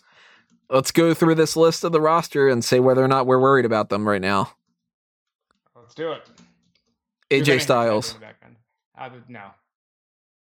Akira Tozawa. Yes. Angel Garza, yes. Yeah. Bobby Lashley, no. If Bobby Lashley gets released, Jesus God. Braun Strowman, I'm saying no. No. Bray Wyatt, I'm saying no. No. Cedric, I'm saying yes. Yeah. Damian Priest, no. No. Drew Gulak, yes. But they better not. Didn't they just bring him back? Yeah. They better not. McIntyre, no. No. Elias. Potential. Yeah. They just came back, Eric and Ivar, 2 nights ago. No way. I'm going to say no. They'll have no tag team division. But it wouldn't shock me. It wouldn't. Grand Metalik, I think, yeah. Potentially. Humberto Carrillo, yeah. Yes. Jackson Riker, yeah. Yeah. Jeff Hardy, yeah. No. His dad just died, Tony. If they are doing this for budget stuff. His dad. If they release Jeff Hardy, I will. That's low. Morrison, No. I don't think so, but I wouldn't put him as safe as some other people. Keith Lee, come on, don't you dare. Not in this climate, they won't. Kofi Kingston, no, he's good. He's a lifer. Lindsay, I'm worried about. Yeah. Mace, I'm worried about. No, they had the show closing angle. Billy Kay was just on WrestleMania. Samoa Joe, we just said he just called WrestleMania a poncho, you know? Fair. Matt Riddle, I mean, he lost his title and he jobbed out on Raw. What if? You know? Wouldn't be surprised. Miz, no, he's lifer. I think MVP is safe. Yeah, he should be. Worried about Mustafa Ali. He's been tweeting, still not marketable, Mustafa Ali. I think Omos is safe. Well, they can't start cutting champions. Interim champions, yeah. Orton is safe. Orton's a lifer. Ricochet is... I'm going to say yes. I'm going to say I'm worried about him too. I instinctively typed Wednesday. It's okay, that's where we're at. Riddick Moss, I'm worried about. He hasn't been seen in a long while. For what it's worth, Paul Heyman had plans for that fucking guy. Yeah, we'll see how much that's been worth with some of the other people, you know? Now you got me worried about R-Truth. He could be sick. I don't know. I think Sheamus is good. I'm worried about Shelton. Yeah, me too. I am definitely worried about Slapjack. Yeah, me too. T-Bar, I'm a little bit worried about. They better not. Closing angle, I'm going to hold them to it. Titus is a lifer in some capacity at the very least. Tucker's already gone. I can get him out of that list. That sucks. Woods is good, I think. If you can't tell, I'm going through the Monday Night Raw roster right now. That's why I'm bouncing around with some of these names. Bliss is good. Yeah. Asuka, I think, is good. Charlotte's gone. No, I'm just kidding. Dana and Mandy. I think that they're good. I hope so. I'm not too sure about Lacey. But pregnant, bro. Well, I don't know how that works, yeah. But wasn't Maria? Yeah, Maria was. So never mind what I said. Guess 5 says Vince loves R-Truth. I can't see him going. Yeah, I assume R-Truth is okay. But the fact that he didn't pop up at WrestleMania does make me a little worried. Lana. She's the best. She's number one. She shouldn't go, but she might. If they're looking for cost-cutting stuff and her husband's gone and they signed her to a big contract or whatever, Lana could be one of those things where if you let go of Lana, you don't have to let go of a couple other people. You know? Yeah, but come on. HAYS in the chat. Tony, what is going on with all these releases? I don't know. I didn't plan this. We started off this podcast talking about the James Bond jokes and Duff beer for me, Duff beer for you, and now we're talking about people losing their jobs, and this feels horrendous. Again, oh man, gut punches. You're worried about Naomi? You're damn right I am. I don't know. Like I don't trust anything anymore. Hey, Callum. Callum says, "Holy crap! You guys picked a big day to do a live show." Yes, we did. Callum, if you're, are you listening, Callum? Yeah, he's. That's in the that was in the our group chat. I'm gonna try to see if he wants to hop on.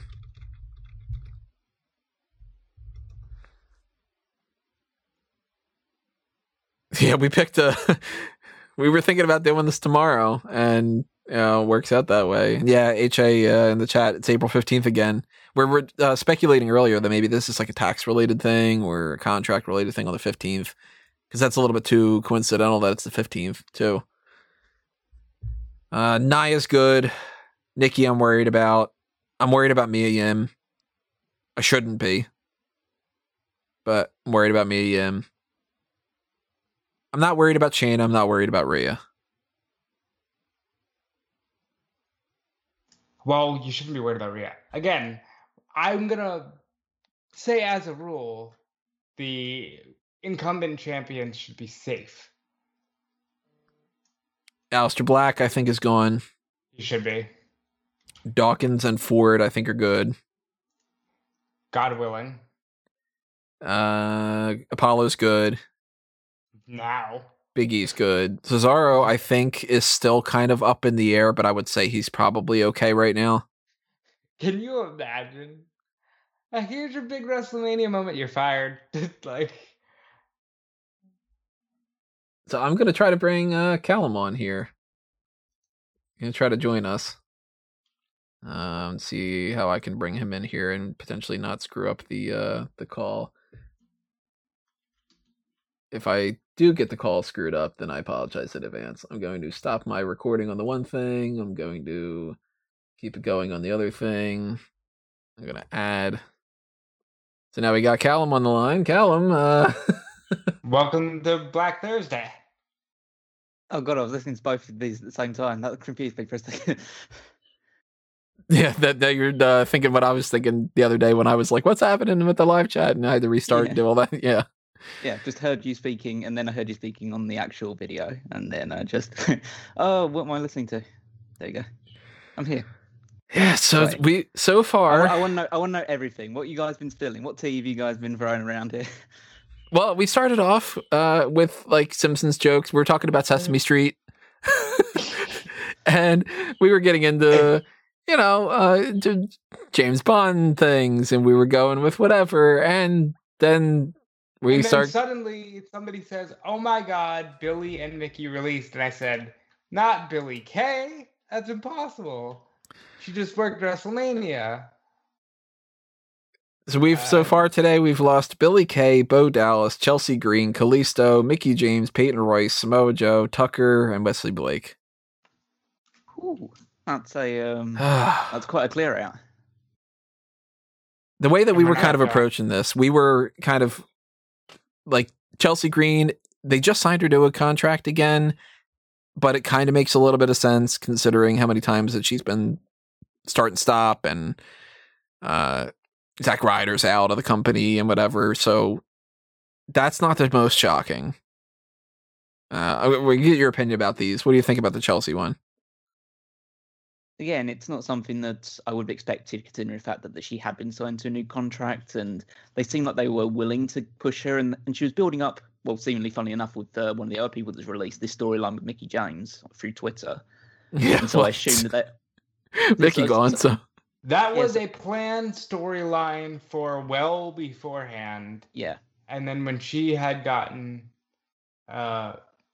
injured, she was supposed to get a big push on SmackDown. And then she got injured in her debut, and I guess that sealed her fate.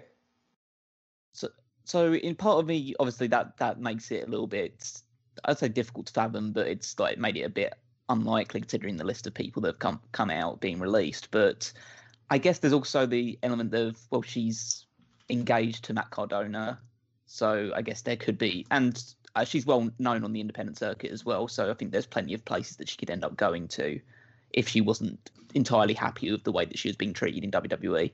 I mean, partly it's due to the injuries, but also she wasn't injured 100% of the time that she was there. Right. They could have used her when they had the opportunity to, and they just never got around to doing it. So in the case of Deonna, when she got released last year, because they were paired for a while, they were VXT, weren't they? Or something like that on the house show circuit? Yeah, I think so. I thought Deonna was, I remember even feeling like, oh, maybe she's like impatient, that she thought she was ready to go now, and clearly she's proven that she is ready to go now. And I just I can't believe that everybody's just getting let go. I really thought Chelsea was gonna have a good run. I don't know, man. We're not too shocked about Tucker. I mean, yeah, well, it sounds mean, but there's some of these names that are just what they are, you know. And you see what he tweeted? Freedom. Well, after that, he says he's looking forward to telling his story. I want to hear it. I can't imagine what they've been through with it. Because remember, Otis and Tucker were hot. Yeah. They're one of those teams where it's like, how did they not win the tag titles?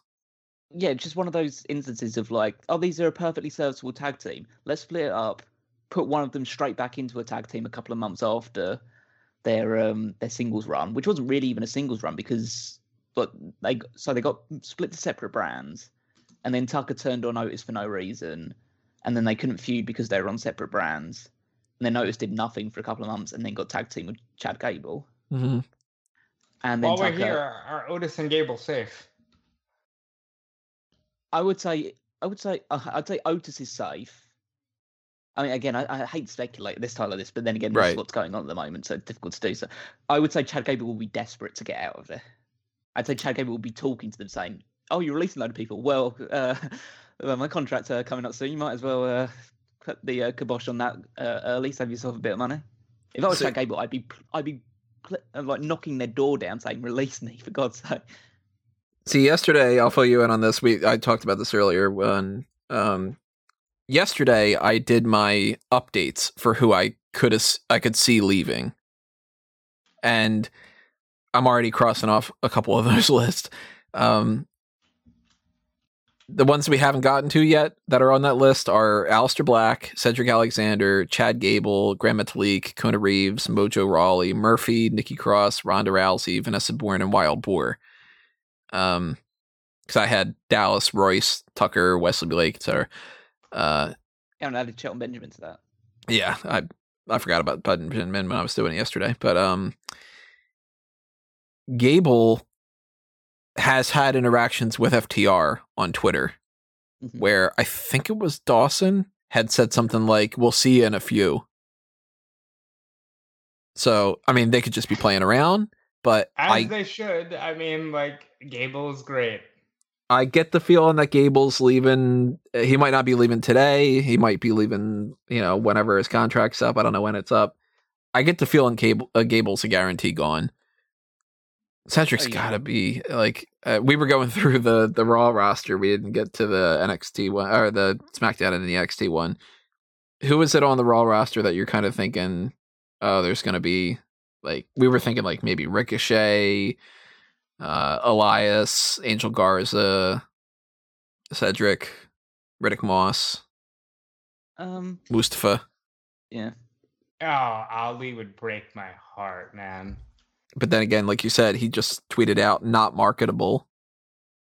Yeah, I mean, I think it's kind of clear that there's a severe lack of morale around WWE right now. Among certain people, I'm sure there's certain people that are very satisfied with the way things are going right now, but they're the people that are always given opportunities and treatments, and good treatment.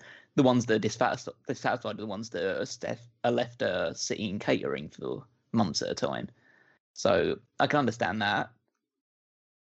I can understand why people would either want to get out or would be cautiously accepting releases. I mean, just look at some of the people they have released so far. I mean, Billy Kay and Peyton Royce, they'll find somewhere pretty damn quickly to ply their trade. I would say they should be shoo-ins for AEW. They've got strong characters already. And Royce has the connection with Shawn Spears. Yeah, of course. Mickie James could go anywhere and do anything because she can still work and she can talk and she can do anything in like the wrestling side of things. Chelsea Green again has a good reputation behind her. I look at some of the other ones that you've kind of like pinpointed as like potential ones. Like at the end of the day, Elias is someone who you might see as maybe expendable, but legitimately he doesn't have anything if he doesn't have WWE. He's not a good enough worker to rework anywhere else. And if he does, then it'll be one of those cases where he's going to have to essentially start from the ground up and work his way. He's not going to walk into AEW or Ring of Honor or something like that. He's going to have to work his way around the circuit, actually try and pick up a bit more of I don't want to say a character, but a bit more of like a more well-rounded approach. And then maybe at that point, people will start to notice him again. So I hope that he does. So for his sake, I hope he doesn't do that because he's earning a comfortable living with WWE. At the end of the day, I don't want anybody to lose their jobs, but I also want people to feel creatively satisfied. And I'm sure a lot of these people that have been released were, I won't say happy about being released, but I'm sure they're probably feeling a bit more hopeful for the future, maybe. It seems like a lot of these people would be people who were having a bad time in WWE or weren't getting anything out of it, especially like people like Tucker and Samoa Joe and stuff like that. Like maybe it's the reason with Samoa Joe's release was just the fact they were never going to clear him, whereas or he was going to have to wait for ages for it. CM Punk just tweeted Samoa Joe. It's nothing but a gif of the Rick James skit from the Chappelle Show where he's just messing with the couch. I don't know what's what the context means. of that. Yeah, I don't know what that means, but it just means Punk is watching and Punk said hi to Joe, I guess. Matt Cardona tweeted out, WWE 415 says, "I just fired your ass." Yeah, it seems again like that was the thing that probably shocked me more than anything else about this. Not the fact that this Same day. another White Cup release. It's just that they decide. So this day is firing day for WWE. This is now. It's not obviously last year it was Black Friday. Now it's a Thursday, obviously, but essentially this is a day where this is the day that contracts, whether they're there or not, or whether it's just like somebody picks it up and decides, yep, this guy's gone, this guy's gone, this girl's gone, all that stuff. Marquise in the chat says, "What's goody in the hoodie?" Not after we started this. If you haven't heard about the release, he says, I'm glad they released Mojo. They squandered Joe since he came up to the main roster. I just don't know if he's cleared to compete. Well, there's a difference in whether he's cleared to compete and whether he's cleared to compete by WWE. True. They are very different things, because it took ages for Daniel Bryan after he'd been cleared by multiple other doctors to finally be cleared by WWE. And that was he literally was like, I'm leaving. If they don't clear me, I'm gonna wrestle elsewhere. He was even like, I'm just gonna go to Japan and fight Bullet Club. Bye. Like, he was doing it. And I mean, obviously, that Daniel Bryan at that point was already like a big established WWE star. And with the case of Samoa Joe, it's like he is obviously a hugely well-known name among the wrestling audience, but he was never treated as a huge star in WWE outside of a few feuds with Brock Lesnar and Roman Reigns. And so if they decide, we're not going to risk him getting seriously injured under our watch, even if he is by most people's standards clear to compete, they're not going to risk doing that and say, okay, we'll just let you go then instead. We missed out on Joe being world champion. We missed out on Joe versus Undertaker. That would have been a feud. I think Joe could have gotten one of the last good ones. Undertaker. I mean, realistically, Joe could and probably should have been a world champion. He should have been. I mean, he was only like United States champion a couple of times, and even then, neither of those runs were particularly memorable. Yeah, he was just on the bump, doing the bump stuff. Like he had his own segment on the bump. But I don't know how they choose who to release and when. I mean, you have to assume they give them some kind of. Well, I'd hope they would give some sort of pre-warning, but then again, this company seems to revel in embarrassing people, and I mean, a whole storyline on Raw about Mandy Rose slipping over. Like, so that's the one thing you're going to pinpoint on when she makes one of the most embarrassing mistakes in her entire career so far, or on-screen career or whatever. It's just like, okay, that's the thing that's going to get her pushed.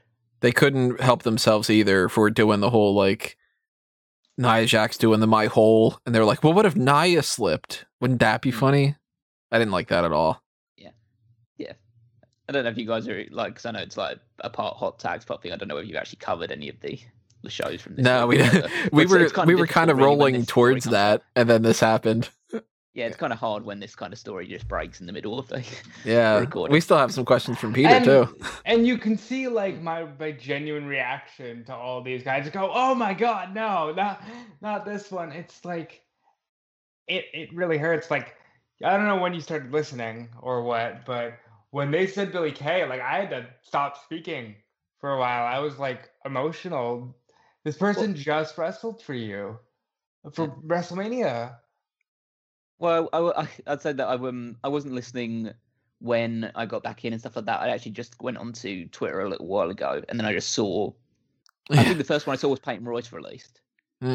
And the most recent then one. I just kept scrolling down, and I saw Samoa Joe, and I saw Billy Kay, and then I thought, oh god, they're doing this again. And then just occasionally saw other people, and then I just checked, oh, you guys still doing this? I thought maybe you'd have gotten off or whatever and stuff we like that. were going to, and then this happened. Yeah, we only had like 5 more questions left, and then it was going to be let's talk about the hot tags, and then kind of roll out. But then, yeah, it's bizarre, but I mean, a lot of these people. Again, I was talking about this before about how only certain people can and should not have. Should only certain numbers of people can really go to AEW because AEW has a bloated roster as it is. But a lot of these names are like you can't really pass them up when you have the opportunity. Joe needs to go right now. Joe can fight Kenny Omega tomorrow. Like, have you seen Samoa Joe's reply to CM Punk's tweet? No. He says, they really should have never gave me money.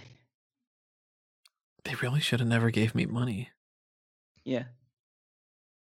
He got enough money that he can just jump on people's couches and say, fuck your couch? Like... And then Punk's replied to that saying, fucked up and paid us. So basically, I can only assume, again, I don't know either of these two, so I don't know the way they're talking to each other in that regards, but from my perspective, reading that, it's basically saying, okay, these guys... Like they signed them knowing that they had absolutely no fit for them really in WWE. Like they would not, those characters or the way they wanted to be portrayed was never going to fly with them in WWE. Like the actual people running the company, but then they still ended up paying them shit tons of money, regardless of it. Because all it's done really, all the hiring of Samoa Joe has done is given like a decent run in NXT as NXT champion, then moving on beyond that into WWE and having a few decent feuds. But realistically, they probably paid him a good amount of money and really got nothing out of it because they refused to really run with him. Just because it fits the theme of our podcast, Taz just tweeted a gif of Daniel Craig as Bond smirking, and what the hell is this kind of smirk? I'm looking forward to one of them tweeting that ladies and gentlemen, the weekend when when it comes around. What's the ladies and gentlemen the weekend thing? Oh, it's this meme Twitter account, which is literally just called "Ladies and Gentlemen, the Weekend," and it's Daniel Craig on SNL introducing the Weekend when he did the hosting duty, and everyone just puts it out on like early Saturday or late on Friday just to like announce the weekend is coming. It's just the way that he does it is just so deadpan. I think I might have seen that clip. Yeah. It's an awesome clip. Ladies and gentlemen, the weekend kind of a thing. I love those accounts. Yeah, I love that those sort of accounts exist. Like there's literally like certain accounts that just exist for one thing. I like these sporting ones or anything like that where people say where the name of the account is has X team, for instance, won yet, and then the constant tweet of every day is no until they actually win. Like the JTG released clock that they had going on, and is Rey Mysterio injured right now? I think was one of them.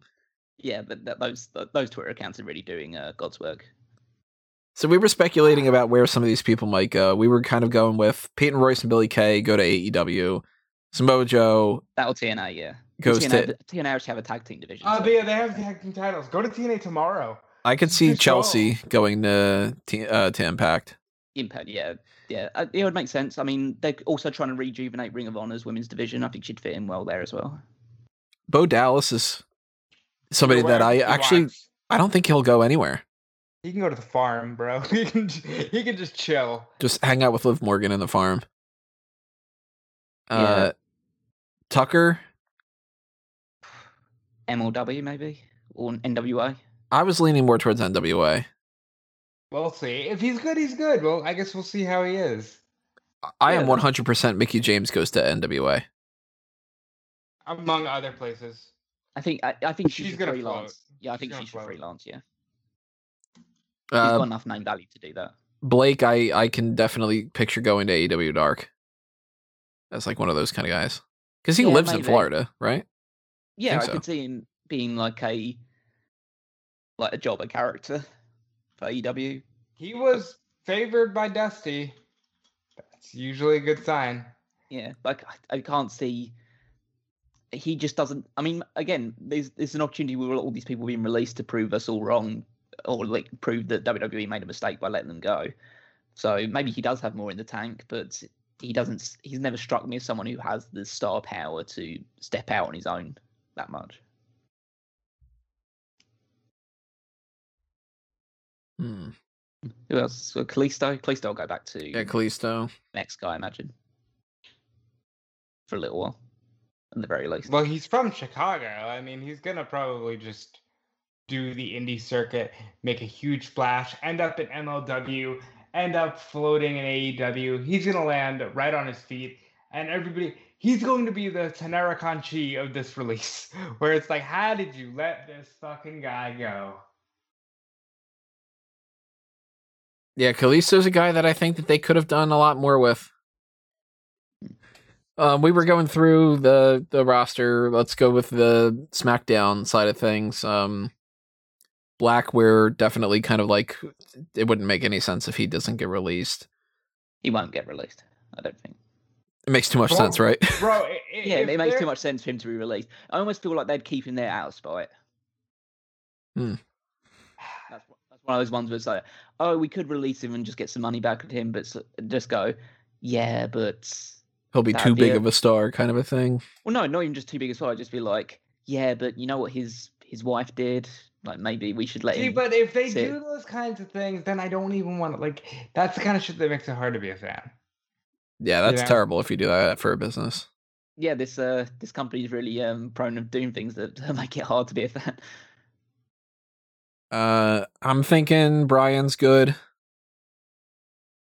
Oh yeah, well, Brian's good until he decides to resign. Brian's grandfathered in at this point.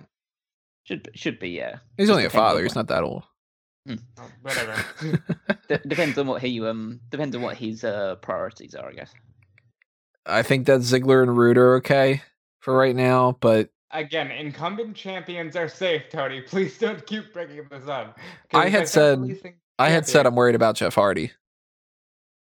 Bro, his father just died. If they release Jeff Hardy, his father just died a week ago, man. Come on. But if they're doing this for a tax type of thing or something, like we're speculating for it being the 15th, they might just be like, it's bad timing. Sorry, pal. I hope, and they won't let Jeff go because Jeff will make so much money in AEW.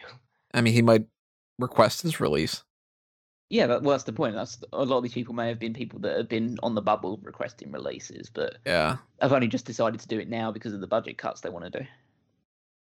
Like last year, we found out that a handful of those names were flat out fired, and a handful of them were people that were saying, "Look, I don't think I'm going to renew my contract," and then they were like, "All right, well then you can go." Kind of like that, you know, it's easier to let go of the person who wants to quit than it is to fire somebody who wants to stay, kind of a thing. Yeah. Although they've shown that they can very comfortably do both. Yeah. I think Dominic's okay. Yeah, if they ever want to employ Rey Mysterio long term ever again, or having come back, they'll keep Dominic around. If they let Rey go right now, Rey will fight Jericho on next week's episode of Dynamite. Yep. He totally would. No, he would in a heartbeat. Yeah. Yeah, Mysterio's got no. I just think he's got no loyalty or anything, but he knows that he's a legend. He can do whatever he wants if he got released by WWE, and everyone would pay top dollar to use him. I think Jimmy and Jay are okay. Yeah. Well, Roman's there. Is Roman Reigns okay, Tony? Do you think Roman Reigns is going to stick around? Nah, he's gone. I'm not feeling as strong about Kevin Owens. I'd be surprised if Kevin Owens and Sami Zayn. Bro, Kevin Owens just stunned Logan Paul. Kevin Owens ain't going nowhere. And it's not even just that. It's just a case of I just think Kevin feels comfortable there. Like, and there are some people who really do. He genuinely doesn't strike me as someone who's desperate to be world. Well, I'd say like he would want to be world champion because everyone wants to be world champion, but he's not someone who's so desperate that he'll get out of the company because he doesn't feel like he's going to get it. I think he just feels like he's settled there. You know what, though, and I know we're going through SmackDown, but I just want to bring this up real quick. Roderick Strong did hand in his papers down the little... Yeah, that was somebody I was going to bring up when we got to the NXT. I just thought that was that. Well, you know, this was some kind of a story, but maybe there's something to that. Maybe he and Marina Shafir are gone. That would be awful. At the way that this day's going, it wouldn't shock me if that's how that works. I'm assuming Corbin's okay. Oh yeah. Well, who would take him? I would if I had a company. That's to be fair. Most companies would. Yeah. He's a more service worker, and they would probably come up with a much better gimmick than WWE's ever given him. Murphy is 100% gone whenever his contract gets up. If it's today, if it's tomorrow, it's whatever. Murphy's gone, guaranteed. Yeah, he should probably go and try somewhere else at this point. He flat out tweeted to Andrade, "See you soon." So okay, he's gone. That's good to know. I don't know about Reginald. He said that he was sick for WrestleMania. On the bubble. I think he's on the bubble. I think he's on the bubble, yeah. Which would be amazing because they wasted the fucking build to the main event of WrestleMania on this guy. That would be just the way that things work out, though, wouldn't it? Spend months doing that, and then it would be like, he's gone because we don't want to have it to pay him to do anything anymore. They'd be like, but why did you, like, what's this? Yeah. Marquis says Josh Gordon shouldn't be okay. Seth Rollins is fine. Shinsuke, I think is okay. Even though there used to be a time frame where I was like, Shinsuke's going to leave because he could just stay in America and just work with another company. I think he's okay. He can go to AEW. He could. Not everyone can. Yeah, bro. I assume he would. Former IWGP Intercontinental and World Heavyweight Champion Shinsuke Nakamura can go to AEW. They would snatch him up. Yeah, I'm pretty sure. I just wonder, like, will these kind of WWE mass firing schedules soon be followed up by AEW mass firing schedules because they can't actually contain everybody? Well, they've only released one person so far, legitimately, not based off of like, oh, you can't travel right now. Oh no, they've released 3, right? Jimmy Havoc, Ivelisse, and Well, I'm not counting Jimmy Havoc and the other two because they were released due to pandemic-based travels. Ivelisse is the only person who's been released just straight up. I thought Havoc was released because of all the accusations and stuff. That kind of just sort of happily got swept in with the travel issues. If you want to count it, you can. I'm just saying. I think Bayley's good. Oh, she better be. Yeah, obviously Sasha, Bianca, they're good. Natty's good. She's good for life. Is she though? I mean, I don't feel as strong about Carmella and Sonya and Tamina, but I think that they're okay. I'm worried about not the Iconics, they're already gone. I'm worried about the Riot Squad. Do you want to see upheaval, Tony? Yeah. Are you a fan of upheaval? I thought you said a people. I'm like, a people. I want to see a people. A people. But, yeah. I mean, the fact that they never really seem to want to push somebody like a Ruby Riott, I could see them saying, we all, you know what? Sink or swim. She never swam. It's crazy. I wouldn't have thought that the Iconics would have left. Renee Paquette just tweeted, how do you drop the ball on Samoa Joe? Injuries aside, what a mistake. Yeah. Amen to that. Oh, it's so liberating when people are no longer under the WWE banner and they can just say what they want about this stuff. I think Xavier Woods been pretty vocal about how upset he's been about the whole thing. Fuck that shit. Chelsea Green. What did Xavier say? He's just been wow, and it's been a tough day and all that. Yeah, just the usual stuff about going completely overboard. Because Joe's his friend. Because like Joe had a lot to do with the up down down shit. Joe was just on up down down Mania. Joe was just on WrestleMania, Tony. Yeah, he's on lots of manias. If Pasta Mania would still be around, Joe would have been on it. Yeah. Meanwhile, NXT UK is going on, and it's like, yeah. Who cares? You know. Yeah, which is usually what I would be covering right now. Yeah, it's like, Gallus is on Supernova Sessions. Sure. You know. Who in NXT do you guys think could be on that bubble? We talked about Roderick Strong. Worried about Roddy now. Worried about Bobby Fish now. Bobby Fish. Yeah, that could be a worry just because of the injury side of it. Worried about Velveteen Dream now. Well, not worried, but Well, yeah, I don't give a fuck about Velveteen Dream. He can go. well, He can let me- go jump in the lake as far as I'm concerned. Let me go ahead and pull back the curtain. I wrote last year, Velveteen Dream released. It was just everybody was just wait for it, just start writing it up. It's been a year. It ain't been released. It would be again. It's not hilarious because there's people that have jobs and stuff like that, but it would be so apropos if Drake Maverick got released. And you shouldn't laugh, but like, Jesus, can you imagine? Yeah, it's just I mean, I can't say that I wouldn't be surprised. Fandango and Tyler Breeze, maybe. I'm worried about them. I'm worried about them right now too. I'm worried about Only Lorcan now that Danny Burch is injured, and actually Danny Burch as well. Yeah. Just because then if they can't work, they're no good to you in that regard. PW Insider says WWE has been recording vignettes with Aleister Black to return to TV. So no, Aleister Black ain't gone. I mean, you never trust anything. Hade Vanson popped up for one day to start a feud with The Undertaker and never popped back up again. So, like, I don't trust anything in WWE anymore when it comes to that. I mean, realistically, half the NXT roster could be at risk if they just feel like at any point in time. Like, they could get rid of. There's like Arturo Huas. I don't think that they'll necessarily just let him go, but at the same time, he's been there a little while, and if they're looking to just, well, you know, again, sink or swim type of a thing, they could release somebody like that a lot easier than they could somebody like Finn Balor.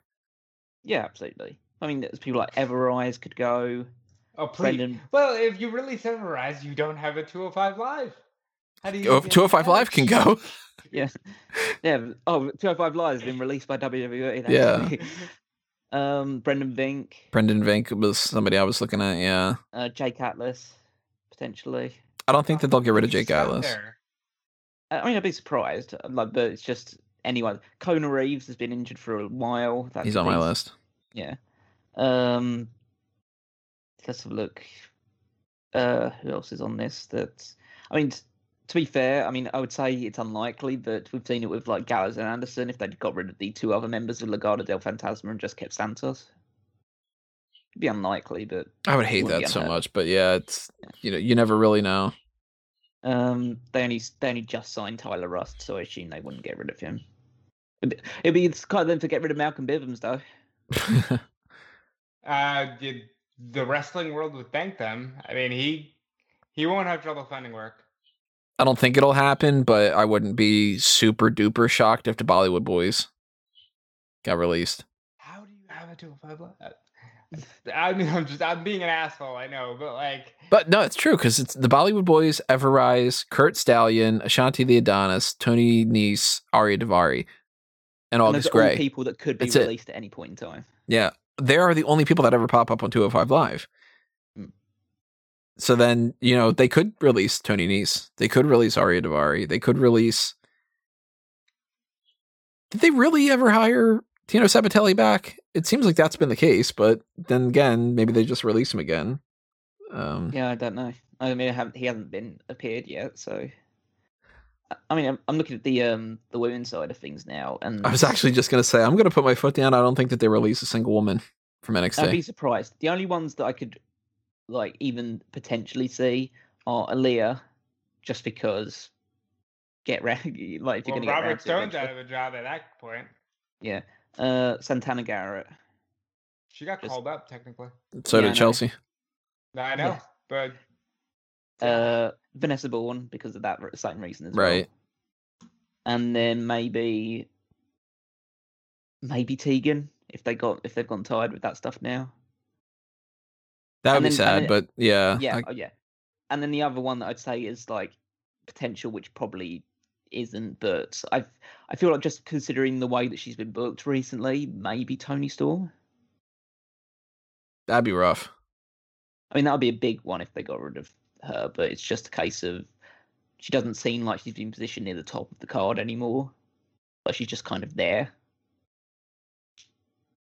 So I thought, she's either getting called up or or now this is happening. There's every possibility. I mean, it's so hard to just look at all these people and just feel like, yeah, I can't say with absolute certainty, except for obviously a few cases, that you're going to have a job in the next day or so. I don't know how many more are we expecting to get released at this point.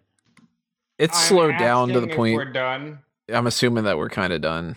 But then again, there's been days before, a couple of years ago, I think it was like 2011, might have been, where I remember reporting on stuff. God, I've been doing things way too long. Where they did like a big mass firing where it ended up going into like the next day kind of a thing. I don't know if they do that anymore like that. I'm very suspicious about the 15th. It's a little too weird that it's April 15th, both years in a row. That's got to be some reason. Well, there must be something to do with this day, which means that they need to cut costs at this point. Mm-hmm. I don't know. Again, it could be anything to like tax-related reasons or anything along those lines, like you've suggested. And there's no reason to suggest why that wouldn't be the case. But yeah, there must be some reason why today is the day they have to do it. So like, some people just tweeting now about the idea, like WWE's reported the telling the budget cuts are the reason for today's releases, whereas 2020 was the most profitable year in the company's history. Mm-hmm. Do you think that they've hired John Laurinaitis back specifically for this? That like nobody, he's the GOAT. Bad guy Laurinaitis. Yeah, he's the GOAT. He can make the phone call. He can tell these people that they're out of a job. Yeah, and while he's casually browsing through a bunch of supermodel magazines and swimsuit magazines to find the next top diva to come around. He met his wife that way. I mean, credit to him, you know? Ben in the chat, my bar fucked up my order, so I'm 7 vodkas deep rather than the 2 I had planned. Shut the fuck up, Billy Kay. I've had way too much alcohol to deal with this level of shock. Again, I keep going back to Billy because I legitimately was like ready to start shedding a tear. I was like, what do you mean Billy Kay's released? I mean, now they've released Peyton alongside of her, because I'd have thought that would have been really cold to keep Peyton and lose Billy. That would have been like out of spite. Because then it would have been like, hi, your husband's gone, your best friend's gone, and you're going to stick around until we say so, kind of a thing. Dean says in the chat, I don't think that they've got rid of many TV NXT people this time last year. I presume they are viewed separately. Yeah, there might be like different contract type of things. They did get rid of some. I don't remember exactly who. Oh, Ben's just getting that. Wait, is Peyton gone too? Yeah, Ben. Just to fill you in, Ben, what we lost today on the roster: Billy Kay, Peyton Royce, Chelsea Green, Mickie James, Kalisto, Bo Dallas, Samoa Joe, Tucker, and Wesley Blake. He only saw Billy. Oh wow! Yeah, Billy was the first one to go. Should have broken to him, maybe a bit slower than that. But I just saw that MJF has tweeted your best friend MJF Rob has tweeted stop posting the GIF, and now everyone is sharing the gift of him being shoved by Samoa Joe when he was doing a entrance to the ring for NXT. Maybe they're gonna call back to that and have him come back. By the way, MJF said he can smell my breath through the camera, so fuck that guy. I did listen to the podcast, Rob. Well, I know, but for those that didn't, I know you support me, and I thank you for it. Yeah, it's cool that he did that. Yeah. Yeah, awesome. Jerk. Great sense of smell, though. Thank you. Ben says, I sobered up real fast.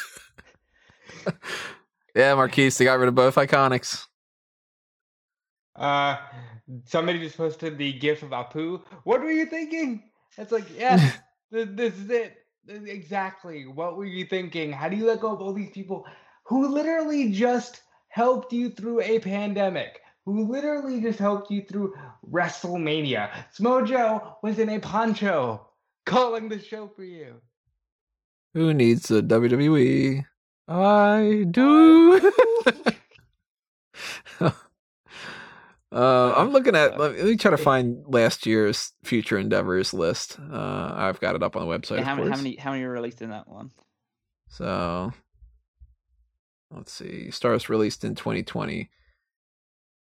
On that day last year. So that was the 15th last year, same as what it was. 5 days before that, was when the Revival was released. They were released on 4/10. 2 days after the release is when we got confirmation of Nick Comoroto, Tino Sabatelli, Tainara, Cassius Ono, Cesar Bononi, Mars Wang, Edgar Lopez, Faisal Kurdi, Hussein Aldagal, Marcos Gomez, Mohammed Fahim, Omari Palmer, Rocky, and a couple other people. So we might get another round of this with NXT people. There's always the potential for that to happen. If they released a group of them 2 days after the 15th, we might on Friday or Saturday be talking about another set of releases that are just NXT.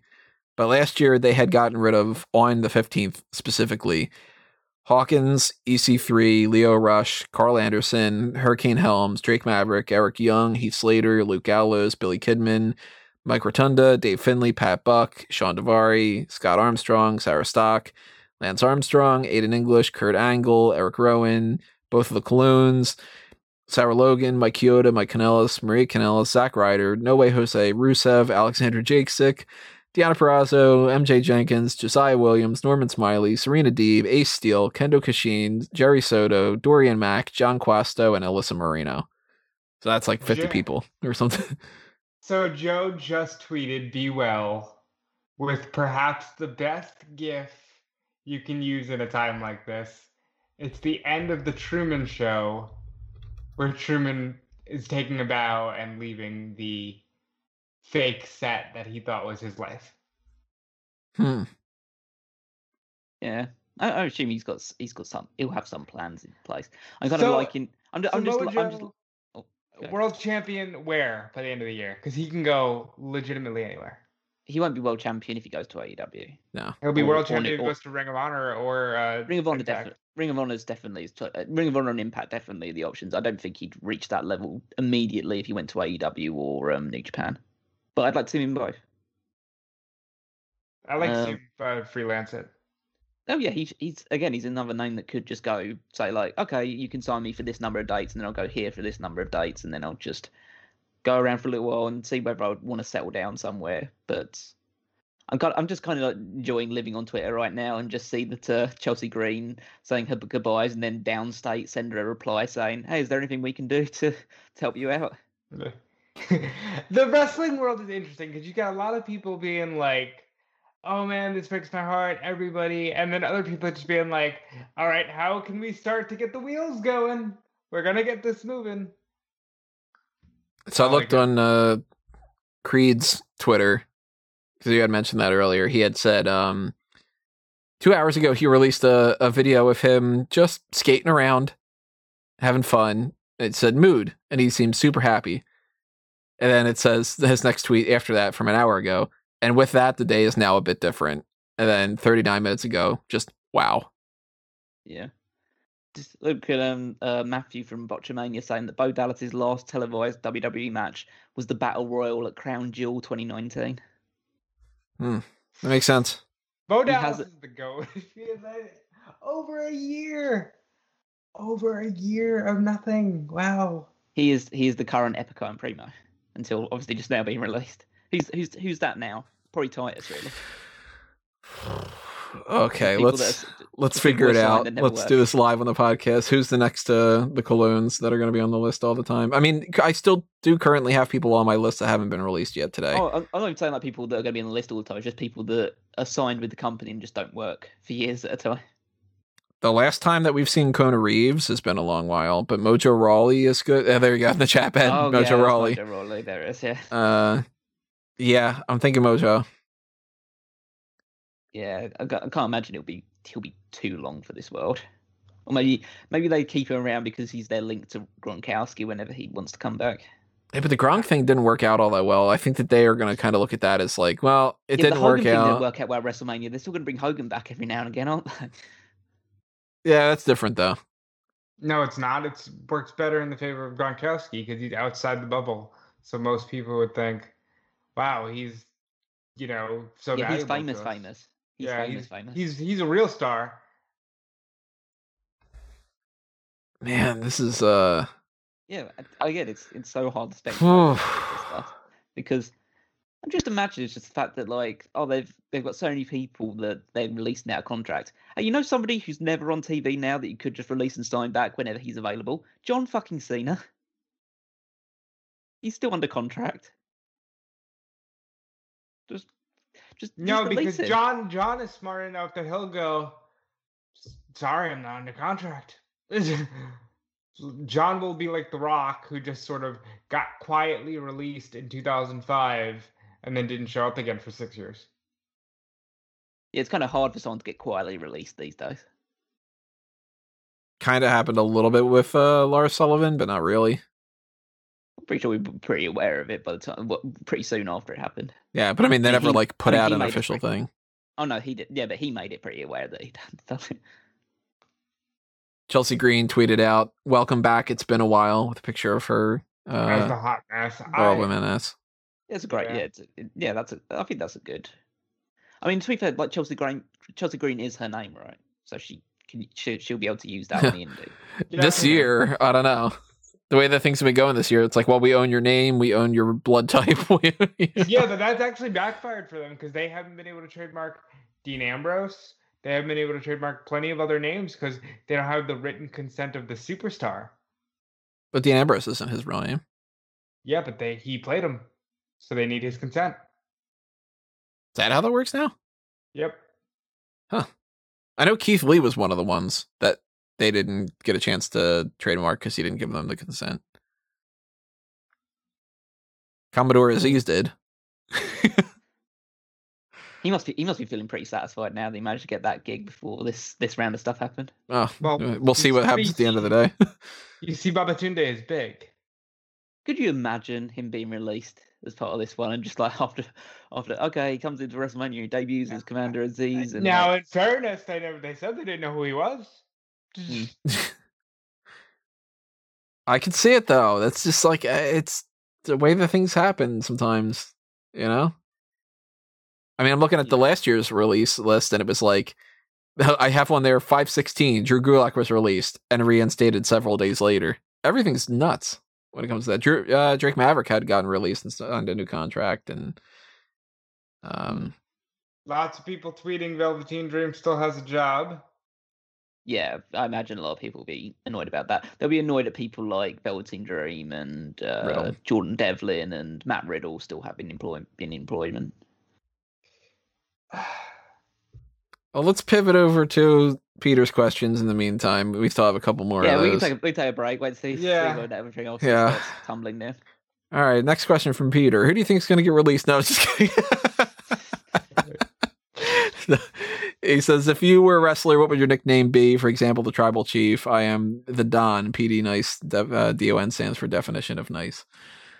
Apparently given to him by Chris Dickinson, now that we know. Yeah.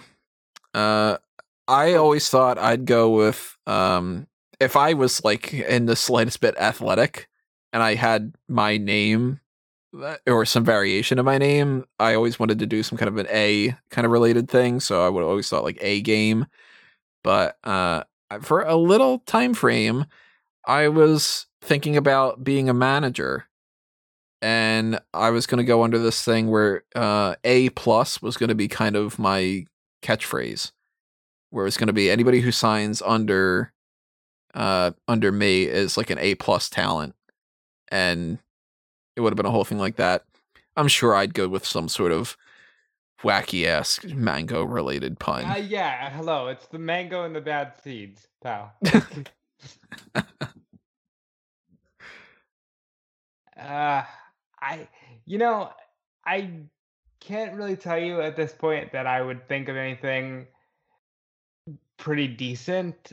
I guess at this point I'd probably do something based off of like the microphone and the commentary. So I'd be something like the wrestling apologist. Like I tend to try to play devil's advocate, so I'd probably be something based off of that. Yeah, there is still a small part of you that thinks that this is really just all about budget cuts. Yeah, oh yeah. It's a business, pal. What can you say? I can't really escape the cowboy thing now. Okay, God. So it's kind of difficult. But when before this whole thing just blew up a little bit and people actually enjoy the cowboy stick, I was thinking of if I was ever to get involved in wrestling, either in a in-ring or managerial capacity, I thought of a character called the Scout, which is essentially just someone who comes to the ring, either with whether he's managing or just the wrestler himself, carrying a notepad full of all of the information he scouted on his opponent prior to the thing. And he's kind of pinpointed where he thinks his weaknesses are, or like the best places to attack and all that other stuff, and build up a whole guide surrounding it. And then you do a lot of like nice gimmick things, like your opponent ripping it up before the match starts, and so you have absolutely no idea what you're going to be doing at that point, and or like having to constantly go back after like you've wrestled for a little bit and just checking the notes to make sure you know exactly where to go next. I think that would be a lot of fun as like a comedy heel character. I think you could pull it off very well.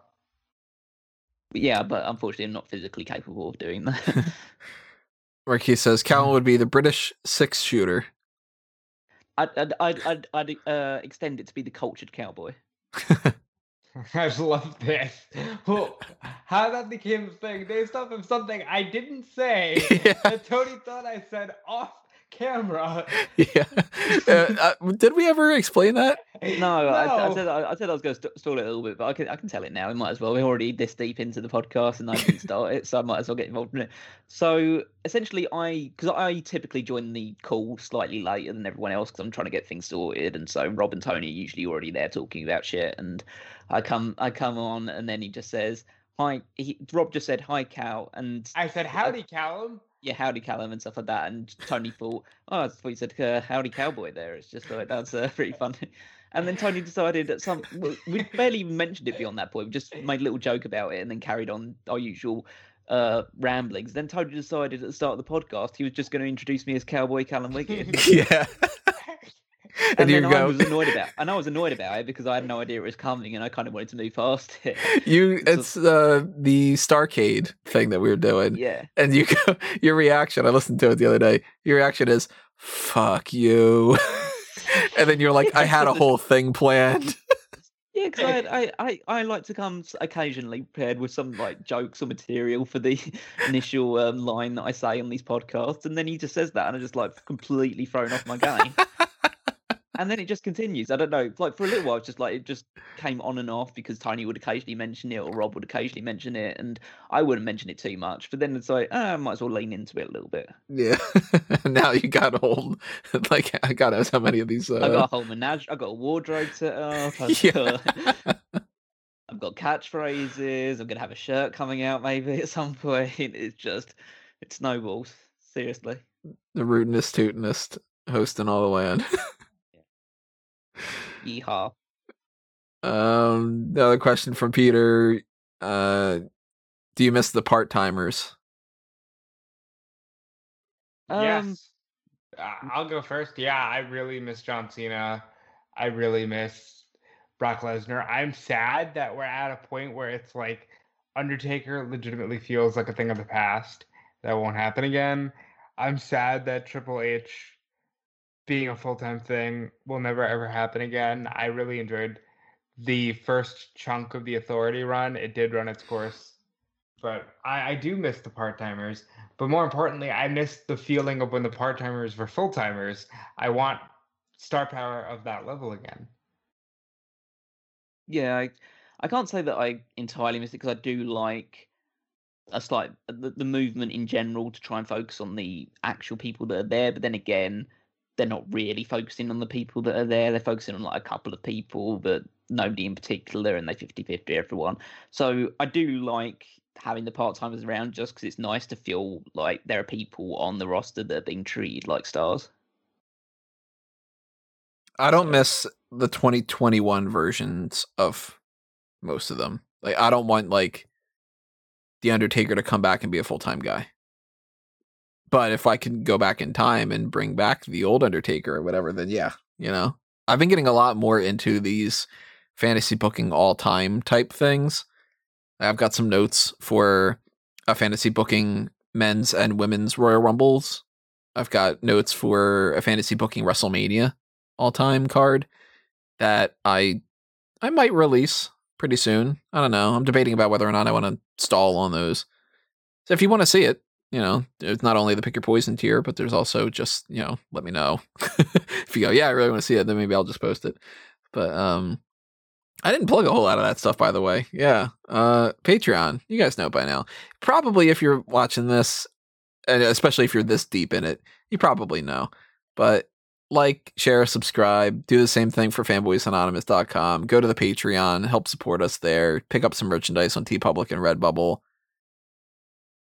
There's a couple days left on the commentary, not the commentary, on the contest things too. You can still win an NWO shirt, a Baron Zemo Funko Pop, or an Edge Funko Pop. That's closing off, I think, on Sunday or something. It's a couple days away from now. It's not too far off.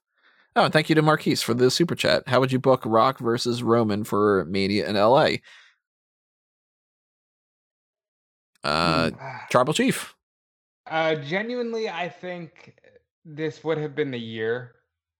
The way that they have him and that they could have capitalized on it. Because now we're talking another 2 years of keeping it hot. And I just don't trust WWE's ability to do so. Then he can't be at WrestleMania 38. I think it might be. Well, he said LA. So 2 years. Okay. Oh, yeah. So for LA in particular. Yeah, I don't trust WWE to keep it going. I don't trust them. Solid. They can get away with another year and do it in Texas and maybe potentially get a huge crowd there. But I don't trust them to keep it going for 2 years. I mean, fundamentally, it's just, the Tribal Chief thing is the way that you build it around you. I don't think it should have the championship involved. I think it should be...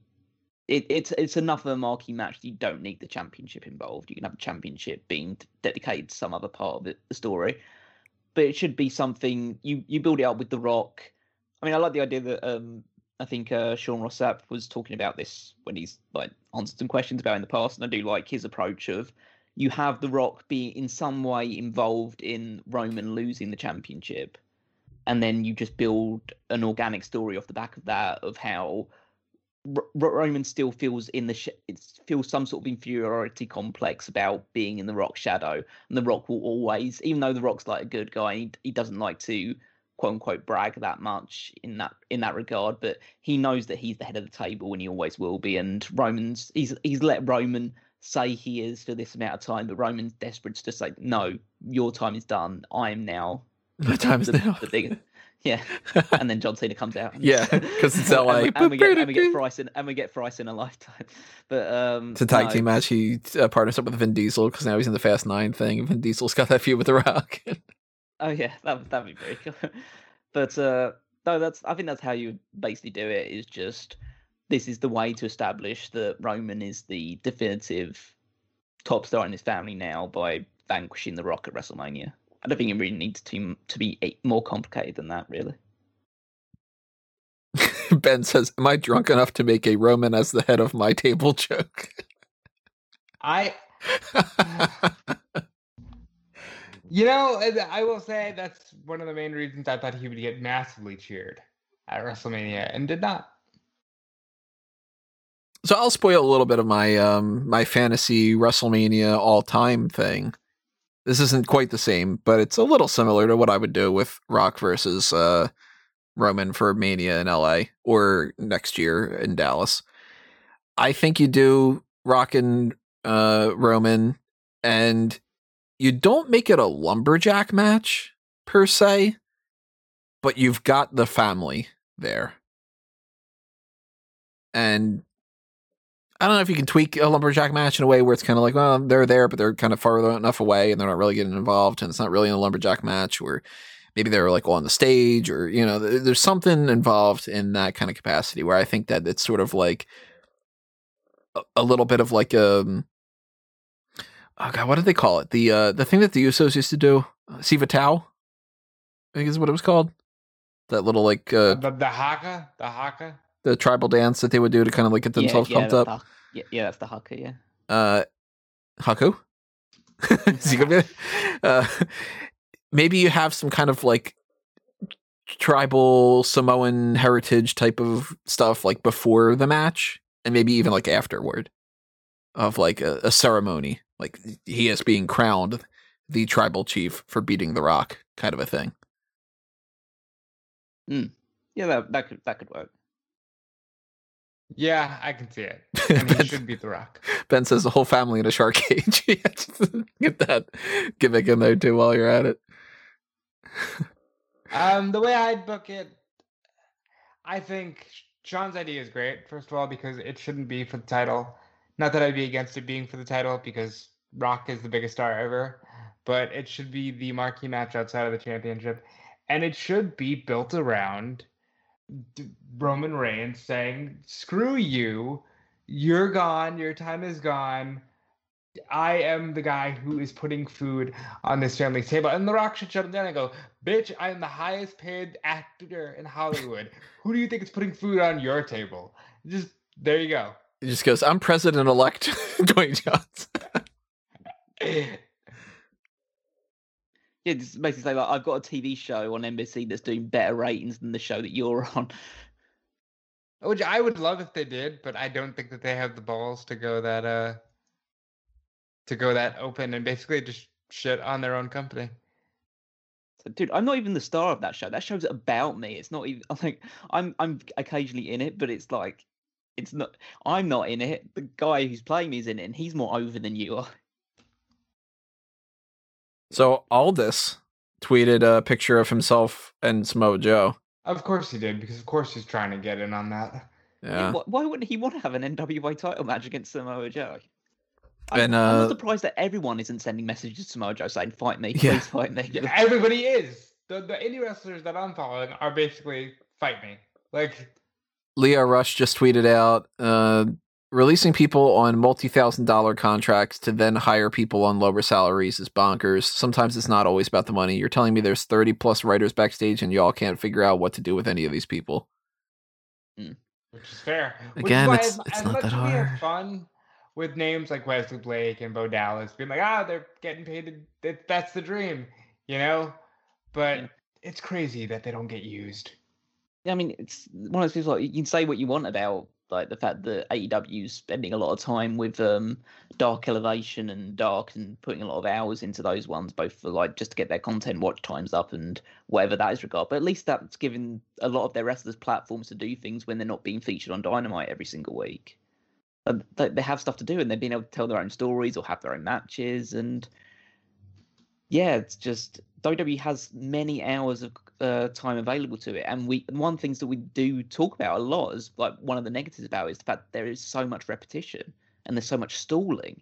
Like you could just, I don't know, take a break from one story or just show a video package to continue one story 1 week and then focus on another story that you're just developing on another week instead. Just space it out a little bit more, because then you're having your cake and eating it too. You're able to extend out stories that way without them being overexposed and boring, and then you also get to showcase more of your talent that way. Not to take Tony's line, but that would require people to think and understand that it's not that hard. And now I want cake. I would love cake. I not only want cake, but Ben has Doritos right now, and I'm jealous of Ben because Doritos is the best chip. Hashtag snack talk. I vehemently disagree with that, but that's okay. Really? All right, what's the better chip than Doritos then? Literally anyone under the sun. I don't like Doritos. I don't like corn chips. That's blasphemy. Listen, Callum doesn't like pizza. I don't like Doritos. Everybody report Dude Fleece on Twitter and get his ticket. Can't cancel me because I hate Doritos. That's it. I'm going to try. Doritos are so good. Mm-hmm. Callum, what do you say on this? I mean, I like chips. Chips are great. I mean, we call them crisps. Crisps, yeah. Yeah. In regards to the best chip, Chip from Chip and Dale. The Rescue Rangers. I knew a guy named Chip. That was his nickname, and I didn't find out for years that it's because his name was Dale, so everybody called him Chip.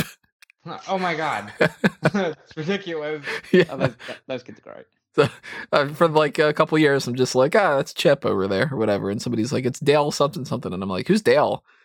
Like, it's kind of like, oh fuck, it's Chip. Wait, that doesn't make any sense, you know. Does it throw you off, by the way, like the whole chip and crisp thing? If you are like the whole French fries, Does this just seem like absolutely ridiculous? I mean, it doesn't throw me off because we do it differently. So it's like When you it's hear like it from us, like, I mean, I can tell what you guys are talking about. So it doesn't. I speak American fluently enough that I can kind of get around it. So I'm not. Yeah, but it maybe takes me like a second or whatever like that. But I just like to clarify like where I'm actually standing in that regard. Like, oh yeah, I understand when you call it chips instead, but this is what we call it instead because we invented the language and we can. When this dude said salad cream, and we're going back to the James Bond. and we were both like, what? Clearly you I was mean just dressing, wait, right? Like, salad dressing, and you're like, no, it's a thing. And I was like, that blew my mind. Yeah, because I know what salad dressing is, like balsamic and stuff like that. I'm just like, yeah, this definitely isn't what it is. yeah. But I mean, we even have that in like different colloquialisms in the same areas. Like people debate around my area. They're like, is it pork roll or is it Taylor ham? And I'm like, who the hell's calling it Taylor ham? It's pork roll Hey, and it Football, sucks. Is he a footballer or something? Sign Hey, him is to it contract. soda or is it pop or is it? It's what's the other soda. one? I hate pop. I mean, I don't drink soda, so I don't want you to take it that right. It's like that. But when people go like, oh, I have a can of pop. Or do you just use the all-encompassing term Coke? Like what kind of Yeah. Coke? I mean, First of all, I just call it wrong. whether I'm drinking. Yeah, I just call it whether I'm drinking. Yeah, you're having Mountain Dew. You're Yeah. having whatever, you know.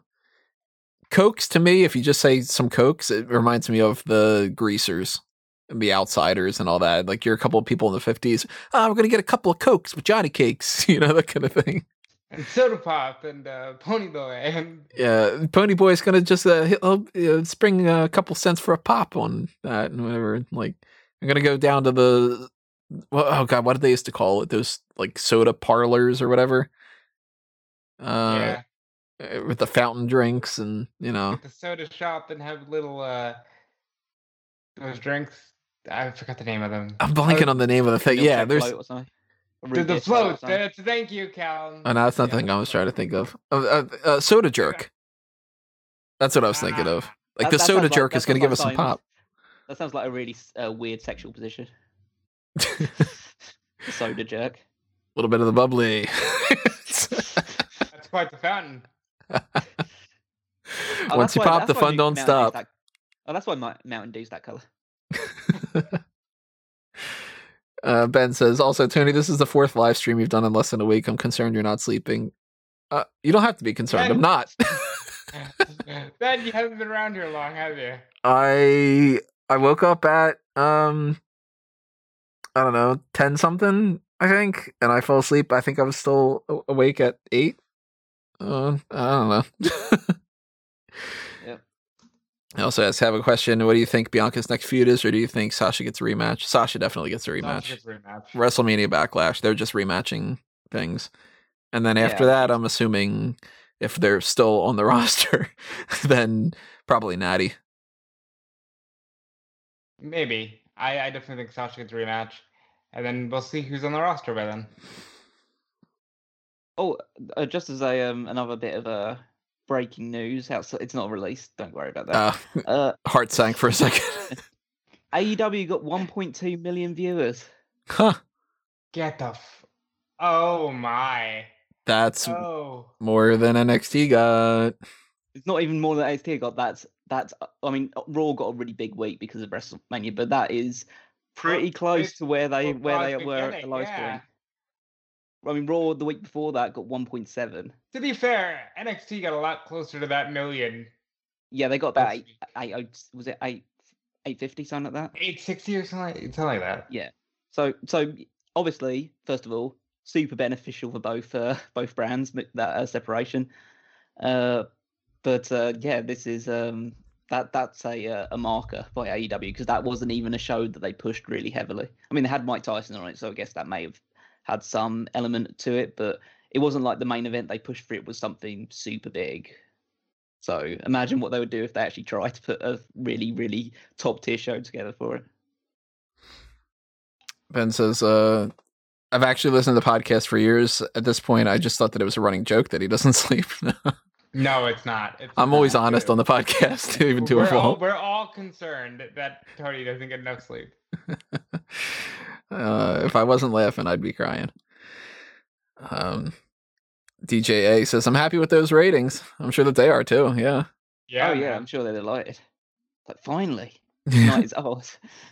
But yeah, I mean, I'm happy with it because it shows that I mean, first of all, it shows that, to me, it re-emphasizes the point of why NXT was put on Wednesday in the first place, for that on the USA Network, and in that regard, it kind of fulfilled its purpose. It kept them down for as long as they can, but now they can't be kept down that long.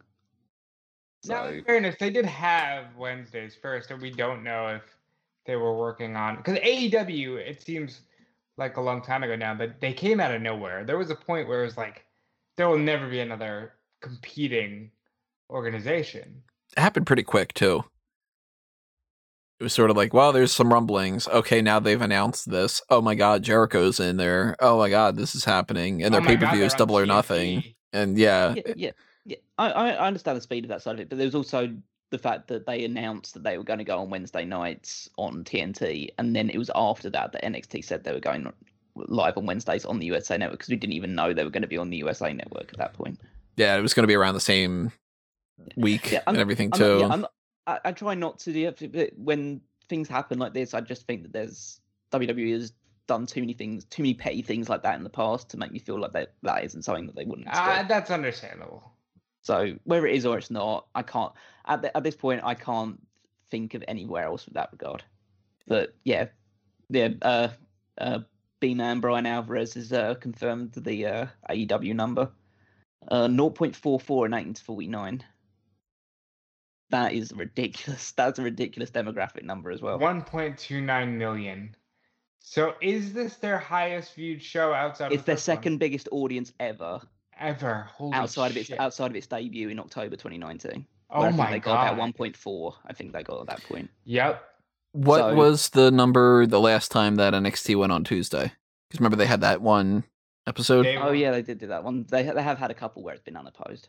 I can't see any details on there. It would take me a while to search that one out, but I might have a dig around later. But just for the sake of it, it's just like case of like I'm just looking at that, just thinking holy. I was expecting it to be definitely up. I was expecting it maybe to be hovering around 1 million. I did have no idea it'd be that high. So when did Balor win the belt? That was. It was the September? 2 week. It was 2 or 3 weeks after the whatever that special NXT was, or the NXT takeover where Cross won. I think it was September. Yeah, it would have been around that September, I think. Let's check on the handy dandy smartcatmoment.com. Yeah, NXT. Go under the title reigns. September 8th, and then the week. Okay, so September 8th, he won the belt. Oh, look at that. I got it right. Oh, yeah. So NXT Super Tuesday averaged 849,000 viewers with a 0.26 rating. And then the week after that, they got 838,000. Yeah. So without competition, AEW is north of 1 million, and NXT is 8 to 9. Change. Yeah. Yeah. Which is great numbers. Like, seriously, because I know we love NXT, but like some people don't care. So when you think about that, that's really cool. Yeah. So the impact rating for the September 9th show, obviously the one after that, was 1.016 million. So they got over 1 million, and the previous one before that got 928,000. So yeah, they go high when NXT's not around, and they went even further this time. Isn't that bizarre? I mean, it's not bizarre because it's a great show. It's just it feels weird that it's that high already. Wow. What a difference to move for a show makes. Literally, this whole move has benefited everybody. Everybody, because like I told Tony, I don't know if you've heard Callum, but like my job was 1,000 times easier, and I did the same amount of work, but it was so much less of that like clinching. Oh my God, I have to watch NXT and AEW and try to catch both, and it was just so easy to do. I admit I was a fan of the war because I like the competing show aspect, but this is so much easier for everybody involved.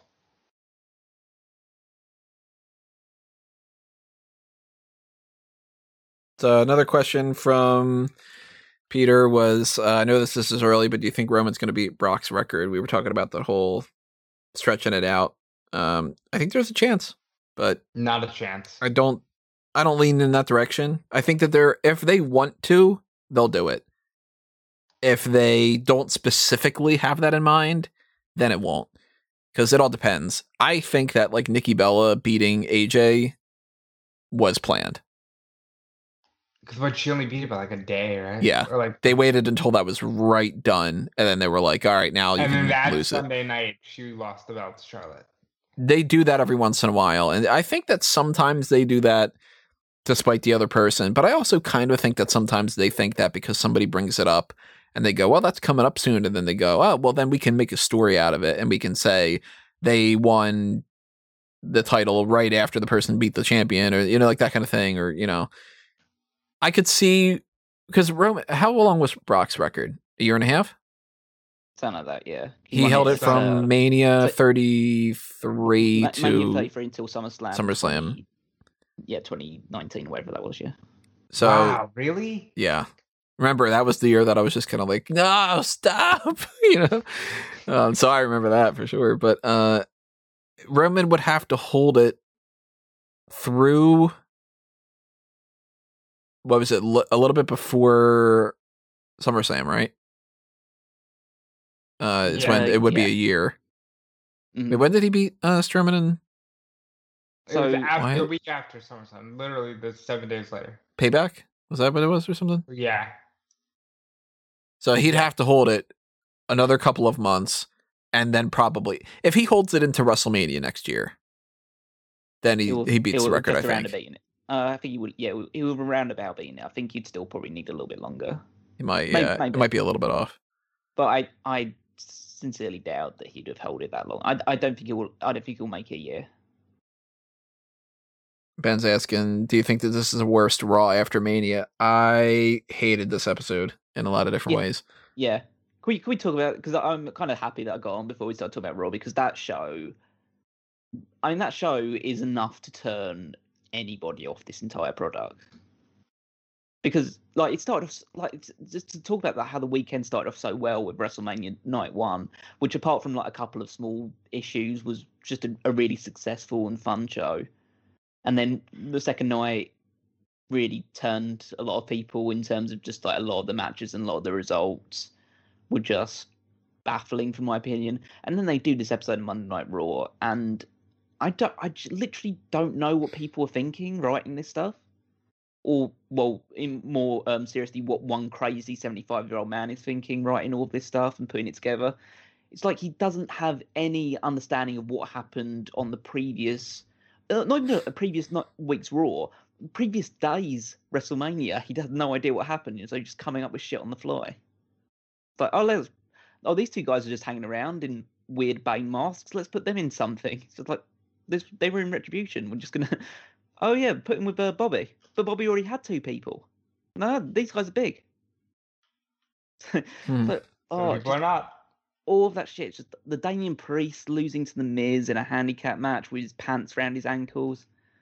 Just whatever that fucking women's tag team segment was.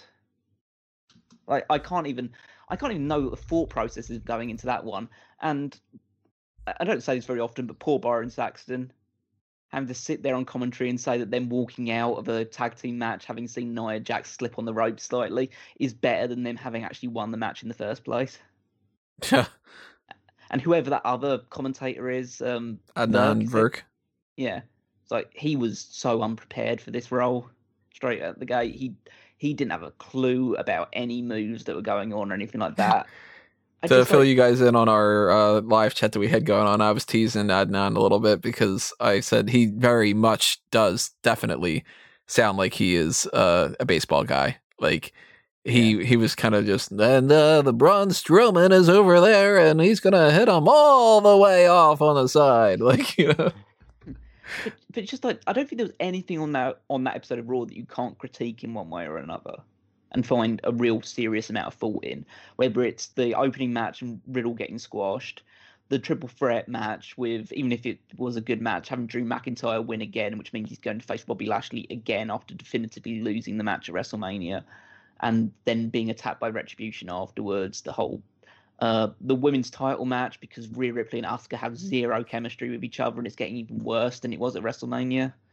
And then Charlotte getting involved as well. Charlotte cutting one of her endless promos at the start of it, which is basically every promo she ever cuts about how people don't respect her and she doesn't get the appreciation she deserves, and she's the queen and everyone else should bow down to her, and blah, blah, blah, blah, blah. So is Charlotte Flair not the spiritual successor to Reign of Terror Triple H? She's the spiritual successor to John Cena if John Cena was a heel. That's fair. I get big Reign of Terror vibes. Yeah, I kind of feel like there were a lot more people defending Triple H in that time, and it's just a bit. I mean, a lot of people hated him, and probably rightly so, because that reign was just appallingly long. But it's just the issue that Charlotte just needs to be there. It's not like she needs to be in. I mean, obviously, people just go, she's going to be in the world title picture at some point, but it's the fact that she's just there, and people just go, "Oh, okay." It's even worse in that regard. And to be fair, I don't think it's fully deserved by her. It's just the way that she's booked. She's great. She's a great wrestler, a great talent. Her promos are a bit robotic, but they're serviceable by any real standards. It's just the fact that she's always positioned near the top and people are sick of it. And Charlotte is one of the, if not the best that they've ever had. But she is still overrated by some people in some fashion, because, like you said, her promos are more robotic than it should be. And I am sick and tired of hearing the same exact promo. I said the equivalent of the Dolph Ziggler promo. How many years and how many times did we hear from Dolph Ziggler I'm going to speed up and say, I'm the best on Monday, I'm the best on Tuesday, I'm the best on Wednesday, and everybody knows that I'm the man, and whatever, like that kind of thing. Always talking about how he's overlooked and underappreciated and whatever. It got to a point where it was like, all right, this has been going on for like 4 years. You got to think of something else. And how many times have we heard that this is the time that Charlotte is going to be the queen? Well, what about the last 5 times you said that this time you were going to be the queen? She's a 13-time champion. How many times do you need to be the top of the mountain? I understand everyone wants to be at the top of the mountain, and Charlotte is too good to be kept down for too long. But and we've seen what they do when she can't be on the top of the mountain for a little while. They put her in ridiculous storylines involving Lacey Evans, which was eventually going to be a top storyline. But it's would have been awful. She does. Yeah, it's just weird. She's in this weird limbo where she doesn't work in the undercard, but she's overexposed in the main event. And I think one of the biggest problems with this is they could have, not that it would have been the best case scenario, but they could have done something far better in maybe 10 different types of ways with all 3 of these women. Of course, we've talked ad nauseum. They overlooked Asuka for an entire year, and they said Lana going through tables is more important, and all these other kind of things are more important. Zelina Vega for a minute is more important. Golden role models, let's bring them over to Raw because we don't care about our Raw Women's Champion, that kind of thing. They did this whole stupid thing with Charlotte, and did the whole stupid thing with Lacey, and they did the whole stupid thing with this, and that. Rhea Ripley comes on the Royal Rumble after spending a year floundering, and they wait until like 3 weeks before WrestleMania, and they go, you and Asuka. And they turn her heel so that the Raw after WrestleMania, she can be back to being a babyface because they turn Charlotte heel. And Charlotte beats the crap out of both of them. So now Rhea beat Asuka, the one that you didn't care about for a year. And she beat her as a heel. And she's lost her heel credibility because she's no longer the heel because Charlotte steals her thunder. And Charlotte's beating the crap out of the champion and the former champion. So all they're saying is Charlotte is better than both of them. Again. And it's like, oh, come on.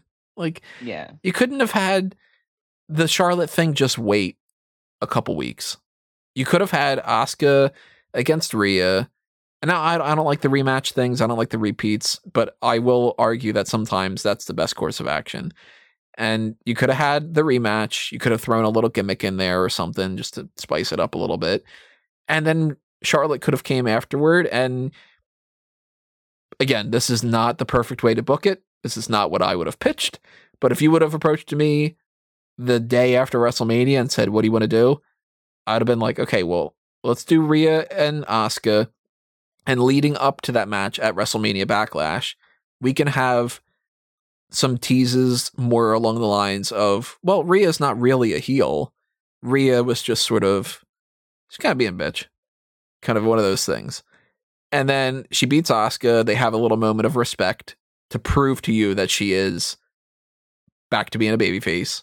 And then Charlotte can do her feud afterward, and Charlotte can be the heel. And then you can go, oh, okay, she's the heel that's going to fight Rhea. And of course, Rhea has to win, and you carry that on for a little bit. But this was just the worst way to do it. And if you're going to tell the story of Rhea Ripley being, my brutality and this and that, she wins the chamber.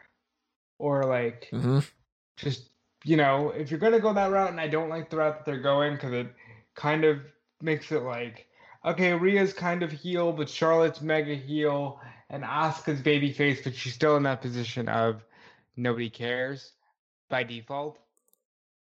And I don't know. There's so much else you could have done with Rhea Ripley. You mentioned a couple other things. Yeah, I wanted to rag on. Randy Orton just goes, well, that's it for the Fiend. I love it. It's not just Randy Orton. It's all three of them basically said, oh yeah, we're done with each other. Yeah, Bray's like, oh, we're moving on and we're getting some new friends. And Alexa's like, well, I like doing this, so I got a little puppet now. And they're just splitting the difference with that. How can they split Fiend and Bliss? They can't do that. That has to continue in some regard. Do you want it to? That story has to. Bliss as a dark character on her own doesn't make sense. It doesn't, but half this stuff doesn't make any sense. I wouldn't be shocked at all if they just go, but we really like that, so let's keep doing it. It's long-term storytelling, everybody. I mean, they can make sense of it by basically saying that she got everything she needed out of the Fiend, and she's developed this new strength and character from off the back of it, and so she'll use that going forward and just essentially be a Fiend that's not the Fiend.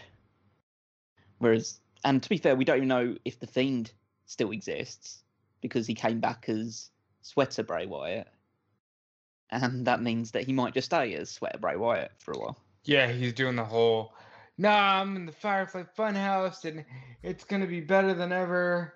And he made the note of he will come back, but maybe that's Swerve. Maybe he's just going to bring back Swamp Bray. He brings back Swerve Scott. No, I think Swamp Bray. Yeah, it's like I said at the end of WrestleMania, like there's always some element of intrigue when it surrounds whatever the Fiend and Alex Bliss are doing, but it doesn't mean that anything they actually end up doing is good.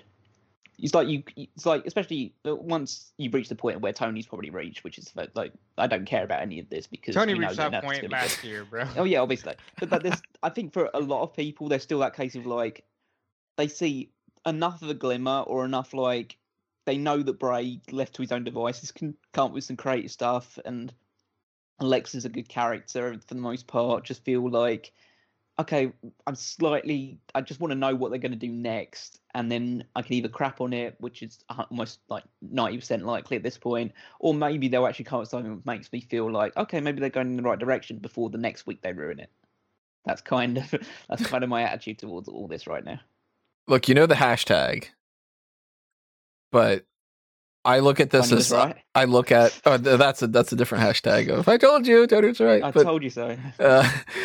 And I'll have a list of them going. It'll be, I told you so, Tony was right, it's not that hard, people have to think, just plan things out ahead of time, and then the one I was about to say, which is Last Jedi sucked, where I look at this as the same as the J.J. Abrams mystery box type of thing, where whoever is responsible for this thinks that proper writing and mystery and intrigue is all about what's coming next and never actually delivering with anything. And it's just a matter of how can we hook them to come back again And then it doesn't matter if you never do anything, because if you just go, well, tune in next week.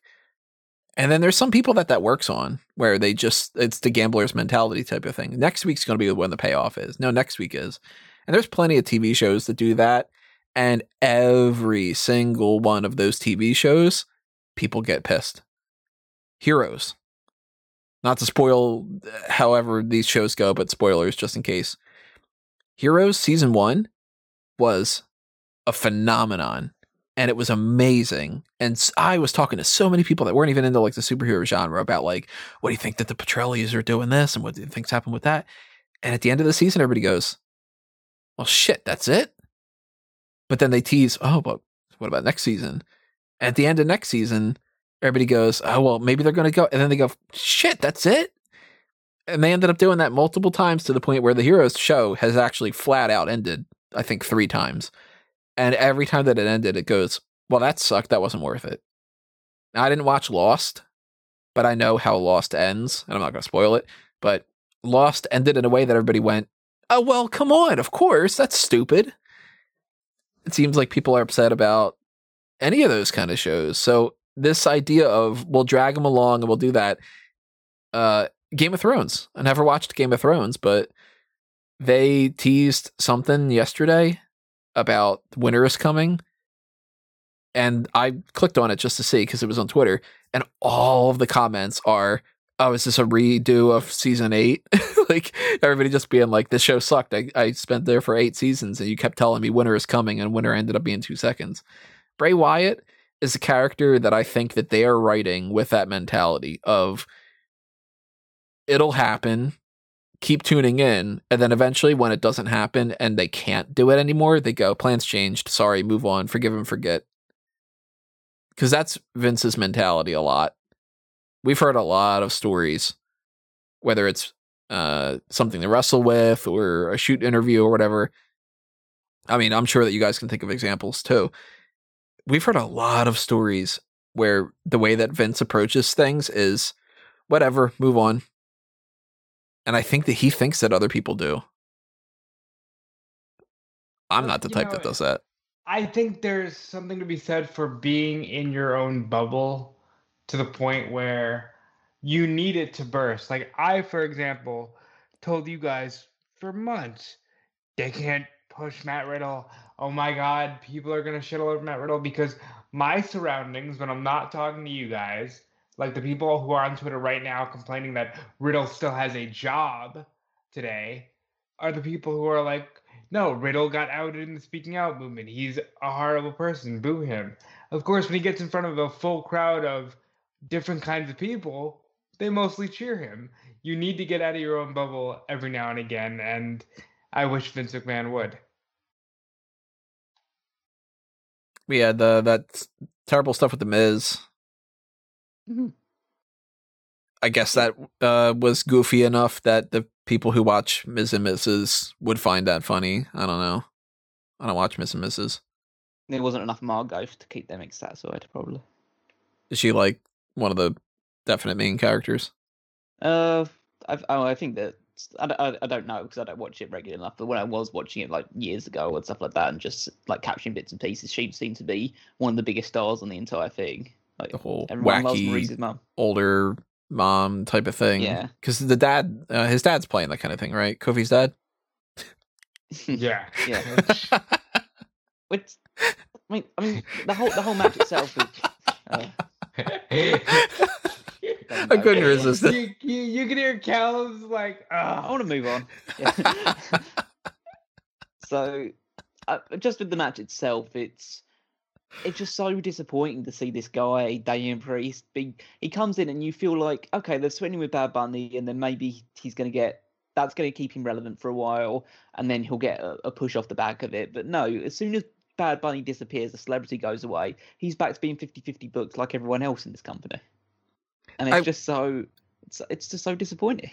I will say, I think I know where they're going with that, where in their mind, he practically almost beat a former 2-time WWE champion, and Morrison's accomplished quite a bit at the same time, and he only lost through distraction from Maurice, with Miz being on the ropes.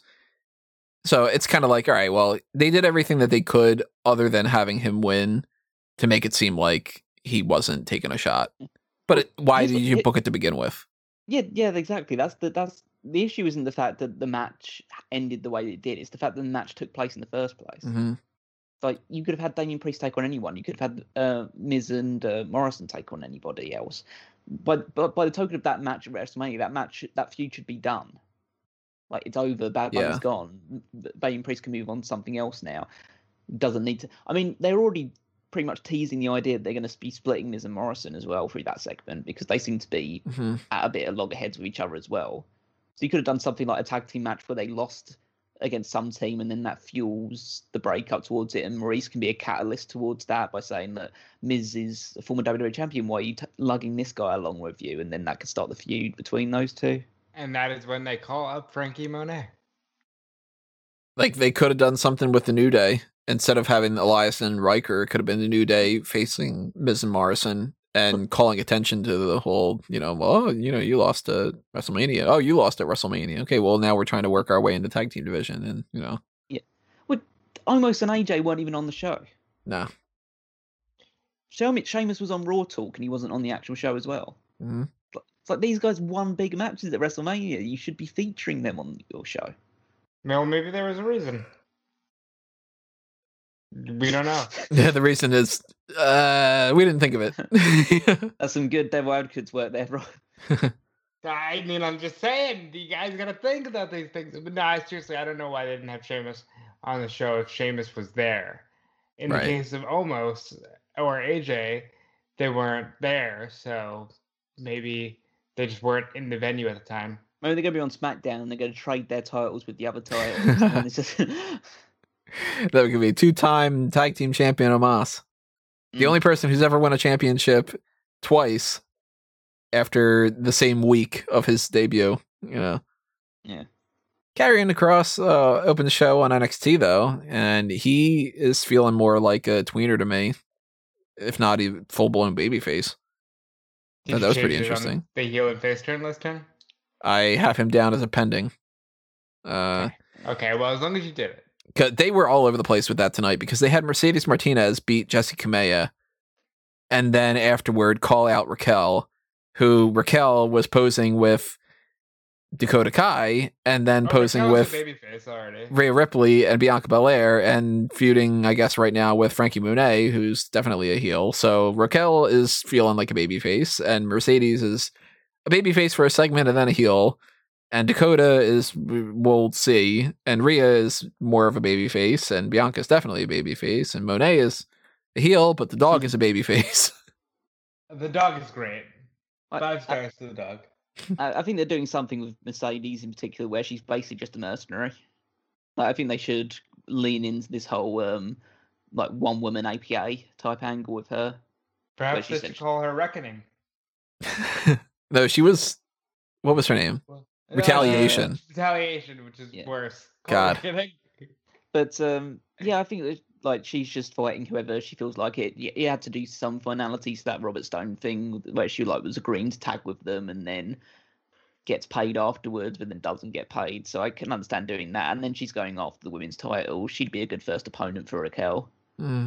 Raquel is clearly babyface now. And they did that whole segment with Bianca and Rhea Ripley, which essentially turns all them babyface as well. Yeah. And we'll see how that goes. I mean, I think I can enjoy those segments in a bubble every now and again. I don't want them to be constant, like this whole, we're breaking all the fourth walls, because I recall several months ago that you two were beating the shit out of each other in the last women's standing match, and yet you're now hugging each other on the stage because you both have women's titles. Just, okay, I can kind of compartmentalize that if it's just a one-off thing. So that was good. Other stuff on NXT. We got a new Cruiserweight champion. Kushida beats Santos Escobar. As soon as I heard that, because I obviously didn't watch it live, but as soon as I heard that Kushida was the one that accepted the challenge, I knew the title was changing hands.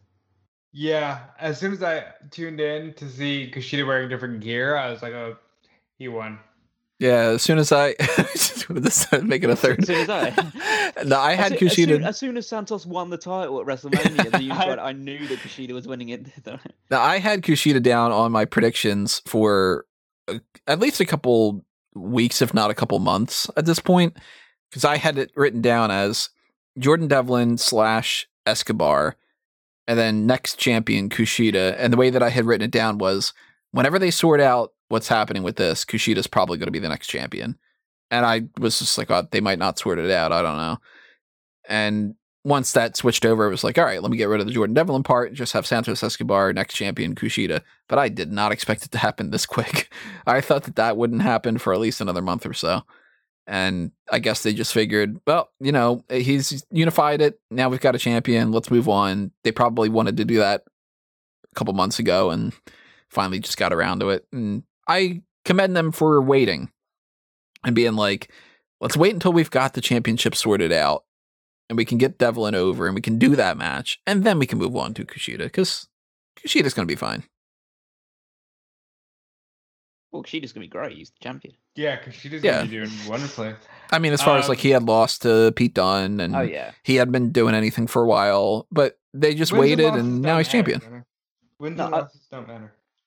I want these two to trade the title around quite a bit because I think that would be a good way to get more eyes on the title by having them hot potato it a little bit. Eyes on you do the that with title. some titles. Just something I know. Yeah, I think like every now and again you can do that sort of stuff with championships where they just like they could be feuding with each other for about 2 or 3 months from this point and trade the title about 3 or 4 times. It's not gonna. I don't think it's gonna damage the prestige of that title because at the end of the day, there's not really much worse they can do with it other than I don't know, hand it over to what's the guy's name? Jeremy Borash. Yeah, just give it to him at one point. But yeah, I feel like it was a good match, and I feel it'll be a decent build towards storyline between those two. Always more hopeful when you talk about NXT to a degree. NXT's great, and God, I'm hoping that we don't get any kind of more releases when it comes to that. I haven't seen anything more on the release side of things. No, I think that they're done for today. Maybe we could hope at the very least. They put the pistol away for now. Yeah. Holster it. Yeah. Bang bang. Oh, Mick Foley's there. And hang on, you're dead. I speak English. Fuck it out. Hey, review to a kill. Remember, everybody. Hey, you know who's released today? A woman. I did not anticipate when we started the Review to a Kill series that would be probably the number one thing that we would be joking about afterward. I mean, I knew that would be a gimmick at some point. I figured that would be something we would laugh about, but I even thought we'd get more out of like the double take pigeon or something, Well, that's just ridiculous.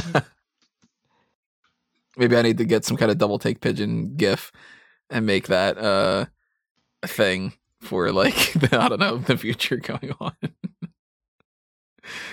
I think we ran out of all the ones that we were talking about, all the questions and everything. Do you want to talk a bit about Dynamite? Oh, Dynamite, yeah. Dynamite was great. Dynamite earned every bit of that 1.29 million viewers. Yeah. I mean, I enjoyed the show for the most part. I mean, got to see Jericho against Dax Harwood. It's a match I never thought I'd end up seeing, but it was great. The opener was outstanding. Like, just put the Young Bucks against Pac and Phoenix and just inject that into my veins every single week, and I'm pretty much good to go. The main event was convoluted, but for the most part, it was the actual wrestling itself was good. Got a lot. Chris Stanlander looked good. Cargill looks like she's got some real potential behind her. Cargill, I don't know how you can look at Cargill and not just start seeing dollar signs, appear above her head. She's amazing. And I'm very hopeful for Anthony Ogogo, just because I kind of like the punch finisher. It does. It works for me. I just feel like I know we always made the joke about how like the Big Show's punch and how that's one of the worst finishers of all time. But this guy is a former professional boxer. like won a bronze medal at the Olympics. He does know how to put a lot of power behind that punch. And yeah, I feel like if you can tell a story about how he might not be the best technical wrestler, but if you get through with one of those punches, you can just go down and be pretty much incapacitated for the rest of the match, then that I think that could really work as a story. I'm pretty sure they tried to do those sort of gimmicks in the past, where I think with Rocky Johnson they tried to do that gimmick of how he's not really a wrestler, he's a boxer, and then they tried to build a whole feud between him and Jerry Lawler about that. How fun is Young Rock, by the way? It's pretty good. I haven't watched any of it, so I couldn't tell you. I like that they make Rocky Johnson look like he's not that great of a guy. I actually enjoy that show quite a bit. Of course, the best parts about it are when they get into the whole, like, you know, the Afa and Seeker just hanging out kind of a thing, and Andre is there, and Macho Man's like sleeping with this random chick in his hotel room, and you know, like that kind of stuff. But I'm liking that show. I like that quite a bit. I skipped the very beginning of Dynamite, which everybody keeps saying is like the best part of it, with Death Triangle and Young Bucks. I didn't see that one. I was just busy doing other stuff, and you should. I would say make time to watch it. I might go back, depending on how much time I got.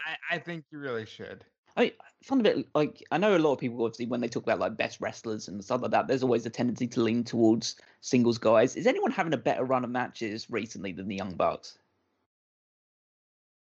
Maybe Phoenix, because Phoenix gets in the ring. Phoenix, Phoenix is great as well. But I mean, AEW has a lot of top talents, and obviously WWE has. I mean, Sheamus is on the run of his life as well in WWE, so there are people having like consistently great matches. But John Skyler.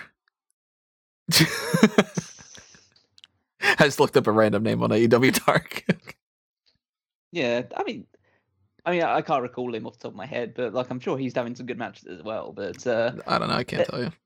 Yeah, but there's but yeah, just the Young Bucks since AEW started, realistically, but throughout 2020 and now into 2021, they don't really have bad matches anymore, and they actually tell stories in them as well. When like anybody that says they're just spot monkeys, literally just don't watch them or just refuse to see what's there in front of their eyes.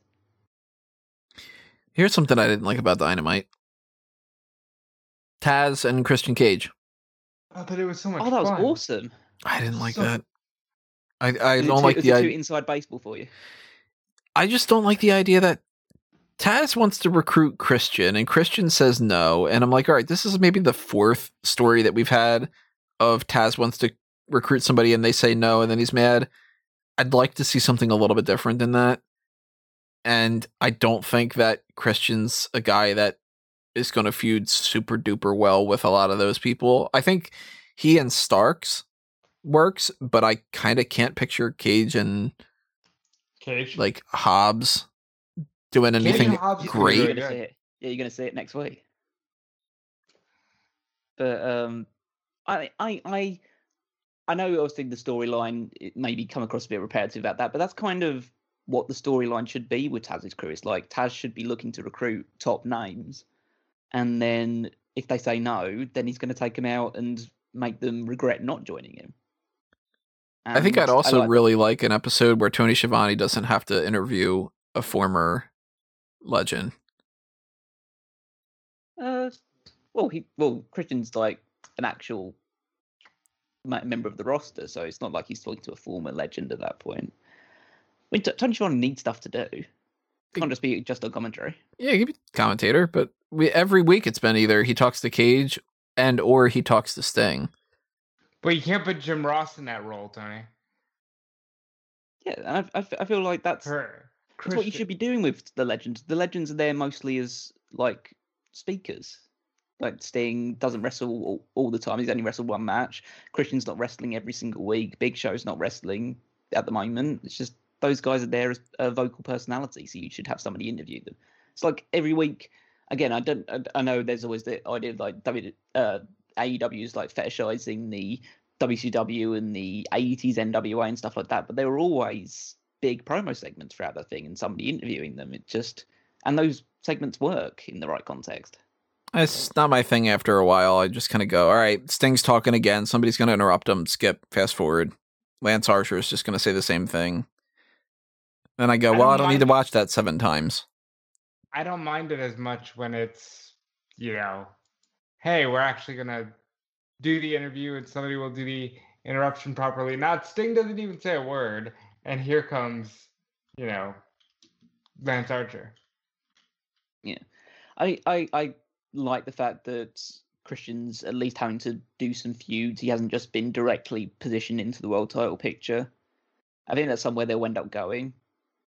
I don't know when exactly. It doesn't strike me as, and it sounds odd because Christian is obviously somewhat of a name, that I don't think they'll do that on a pay-per-view.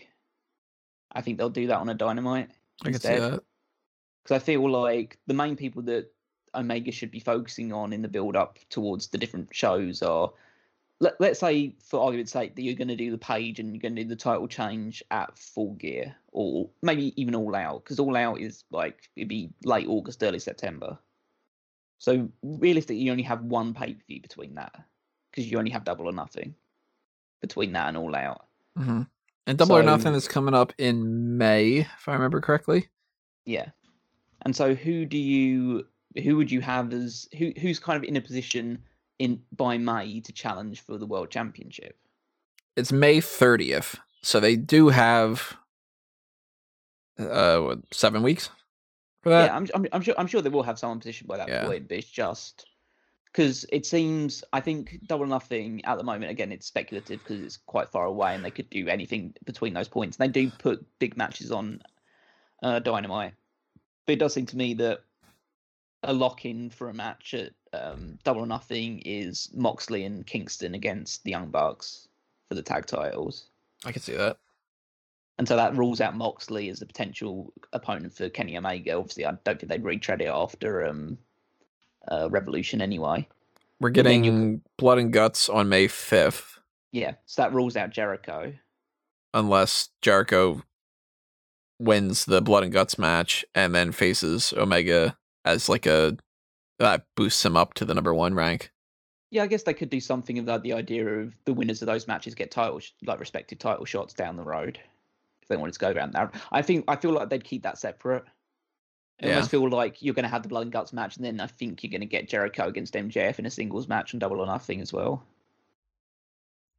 I hope that they don't go with Page. I don't think it'll be Page or Double or Nothing, because I feel like I'd like to think they see the long-term potential of making him the next champion. So, but it kind of restricts who you can. I think the best option, once you do, now that that's all out of the way, is that you go Pac. Well, you would have to go Page at some point. Oh, yeah, he is the number 1, but he's the number 1 ranked. Oh yeah, you do have to use Page eventually, but even if you use him and screw him out and build him to another match where he gets the win, I think you have to use him because of your ranking system. Maybe it's Brian Cage. Cage is a good possibility if they do. Maybe that's the thing that's catalysts him away from Team Taz is he gets into the match as Team Taz, but he wants to fight it fairly, and he refuses to use any of their tricks, and then he ends up losing the match, and then he's kicked out of Team Taz, and that starts a feud between all those guys instead. It's like Cage and Cage against Starks and Hobbs kind of a thing. Yeah. Well, it seems like they would end up teaming Cage with Sting maybe as well. It's down the road because they seem to have some sort of fellowship in that regard. But yeah, I'm trying to think of anyone else that really stands out. I mean, they wouldn't do if Mox and Kingston are out there, then they're out of it. I think Pac is a good possibility because they probably had one of the best TV matches of last year on Dynamite. So putting it on pay-per-view would just make it, and giving them about 20 to 30 minutes would probably make it even better. I mean, by that point, Omega is probably the Impact champion as well. So see whether that gets involved in some capacity as well. Here are 2 other hot tags that I think we could talk about. This one, you just reminded me of it, actually. You had said about give them 20 to 30 minutes. Tony Khan was talking about how he might want to do intermissions on pay-per-views. Yeah, he was. So I think he's got that to a degree, I think, from New Japan's approach, because New Japan has had a tendency in the past on bigger shows to put like about 20-30 minute intermissions in the middle of the show. And obviously there's a history in stage shows and anything like that you have an intermission halfway through like a 2 to 3 hour long stage show. So it's not uncommon in basically pretty much any other forms of entertainment.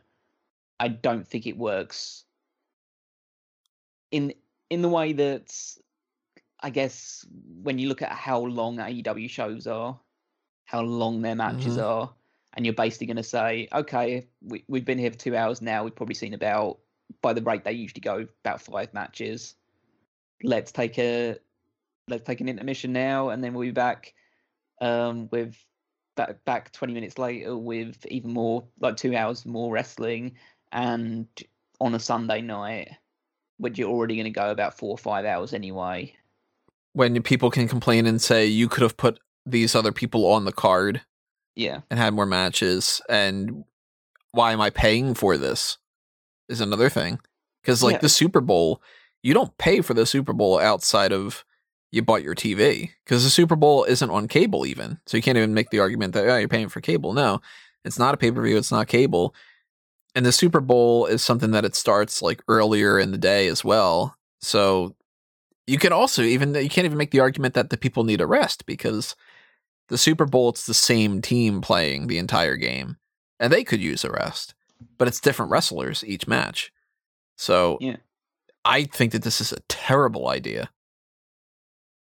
Yeah, I mean, it depends what they seem as, like, quote unquote, doing during the intermission, whether it's just going to be like a black screen for 20 minutes, or they use this to do promo work or something to that degree instead. It's still not great either way, but he had said video packages.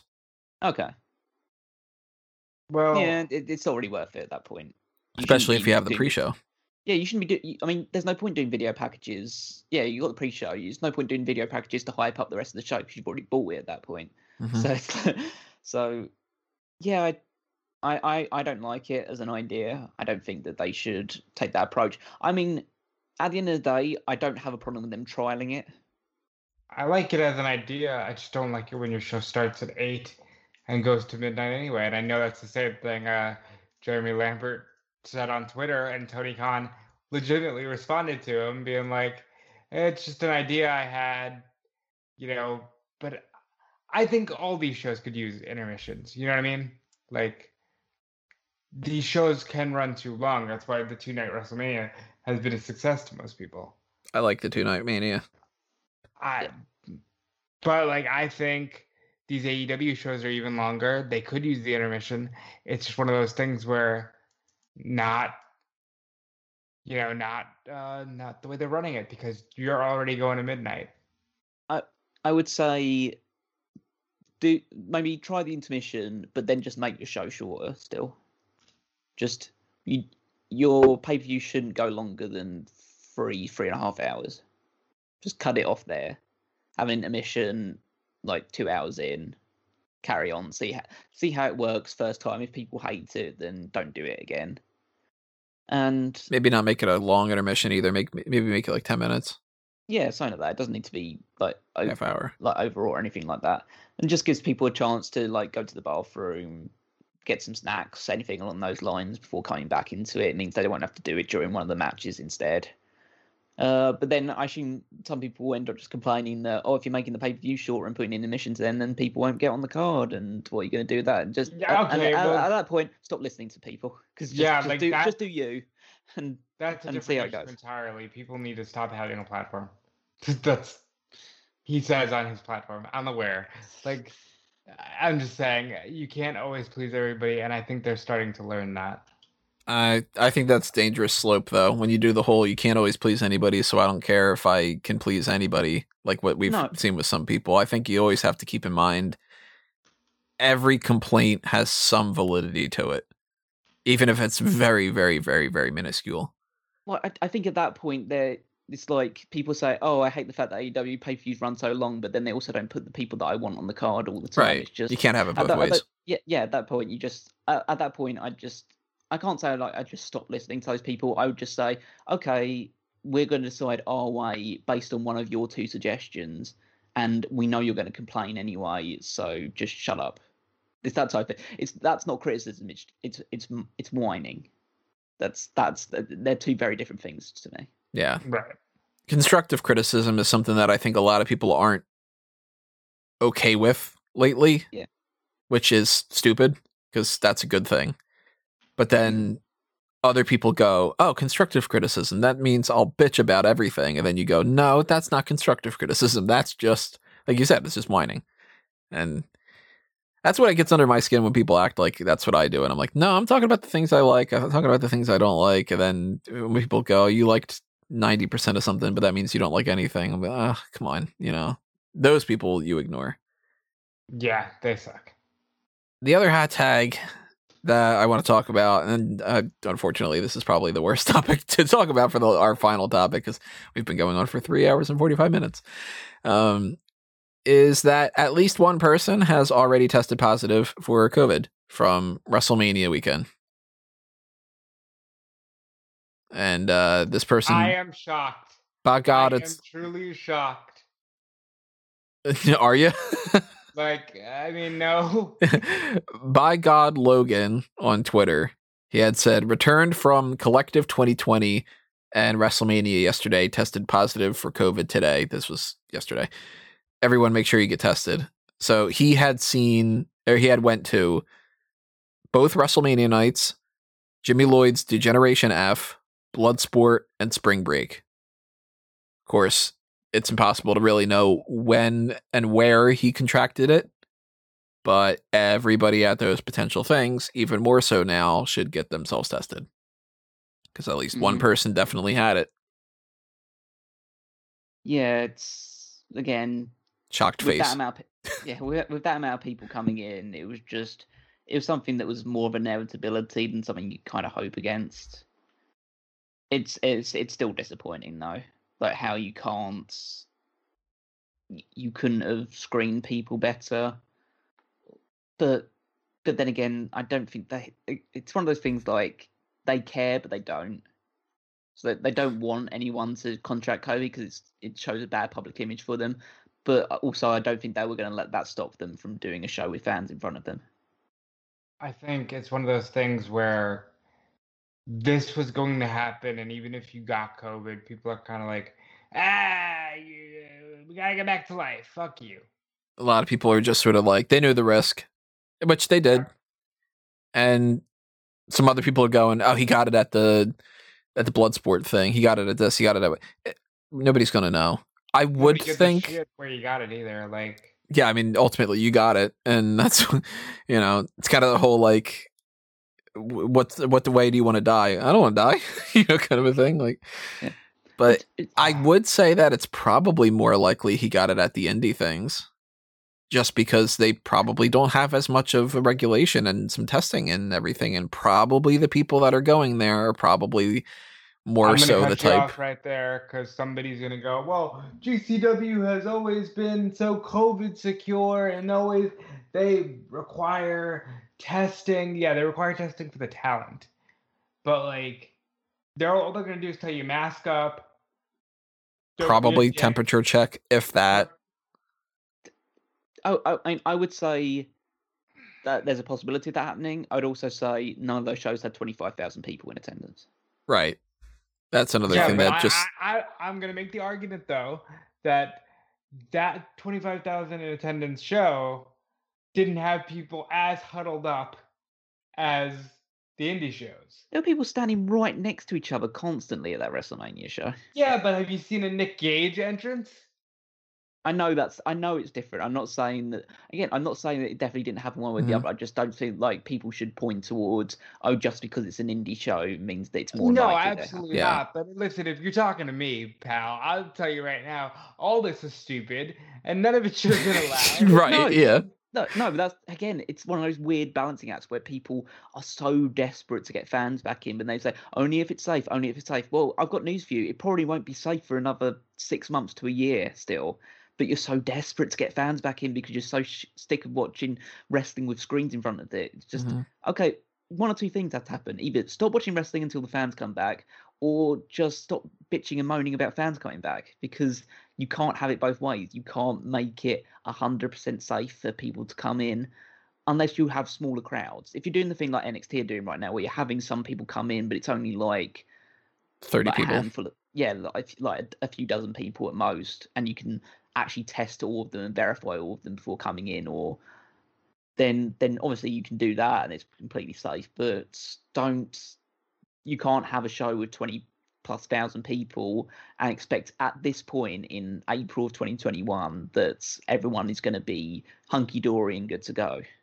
At least one person, as we've seen, had COVID going into it. And that means there's a likelihood that a lot of other people at WrestleMania either contracted it there or had it while it was there and maybe didn't know about it. Hunky Dory has not been released yet, by the way, everybody, if anybody's wondering. There's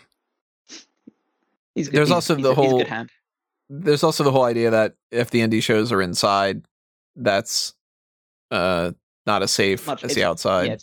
It's much more likely to spread inside than it is outside. So yeah, there is that side to it as well. I'll say this: they all did outside shows. They all did as good as they could. It's just we're dealing with the never before seen virus. I won't divulge too much, but I just got a text while we're talking. My friend got the first shot. She's having a weird reaction to it. This shit ain't done yet. I'm just begging people to stop rushing to the ending when we don't know what we're dealing with here. What's the reaction, if you don't mind me asking? I believe it's like a rash, and it's a bit of a swelling up. Like it's getting real bad. They told her if it goes past this point, you need to go to the ER. And yeah, so be safe, get vaccinated. But knocking on my wood for this weekend. Yeah, please, for the love of God, I don't need anything happening to you. Good. I don't know. All I'm saying is they were right to try and do these things, but the desperation could be our downfall. On a happier note. Yeah, I was just gonna say I'm trying to figure out how to translate that, because it's a podcast about COVID and a bunch of releases, and I'm like, oh man. Well, let's be clear. Mailbag. If you listen to the first hour, we're just like, oh man, a woman and Sesame Street still on the air, and 2 eggs for you. 2 eggs. We're just like, it's a wild trip. This podcast is. Hopefully, in some fashion, you guys enjoyed it. Though we wanted to give you something to kind of counteract the fact that we're not going to be doing the hot tags. This is a double edition for sure. It's a 4-hour-long podcast. So. Oh, and you got your hot tags, pal. You got your hot tags, that's for sure. That means that we won't be recording a podcast until we record the next James Bond podcast on Monday, which we record well in advance, so you guys won't be hearing the GoldenEye one or the License to Kill one until a couple weeks from now, probably May 14th, I think. But the game plan for next week is sort of up in the air. It could be a couple different things. I don't know. We're talking about some ideas before. We were talking about potentially doing a mock draft, maybe doing a top rope list, maybe doing a fantasy booking of something. I don't know. We got ideas. Maybe we'll start doing the quick turnaround. Do something like that. If you got any suggestions, drop them in the comments below and tell us what you want. What are you about to say, Rob? I'll leave it with this because Chelsea Green has commented on her release. I've made once in a lifetime memories at WWE. I didn't do everything I set out to do, but I'm proud of what I have done. She was in a Royal Rumble. She says she's proud of the fact that she never took no for an answer, even at the 4 tryouts in a reality show. I'm proud of the fact that I came back stronger every single time I was knocked down or broken arm. Although it's been a few years, nothing has changed. I'm still that girl. Tomorrow I'll get up, dust myself off, and start on my next journey. I'm taking back control. I am refocusing, and I'm going to do what I've always set out to do, make a name for myself. It's been short and sweet, WWE Universe. I'll see you on TV. Good enough statement. I'll see you on TV is the best way to end it.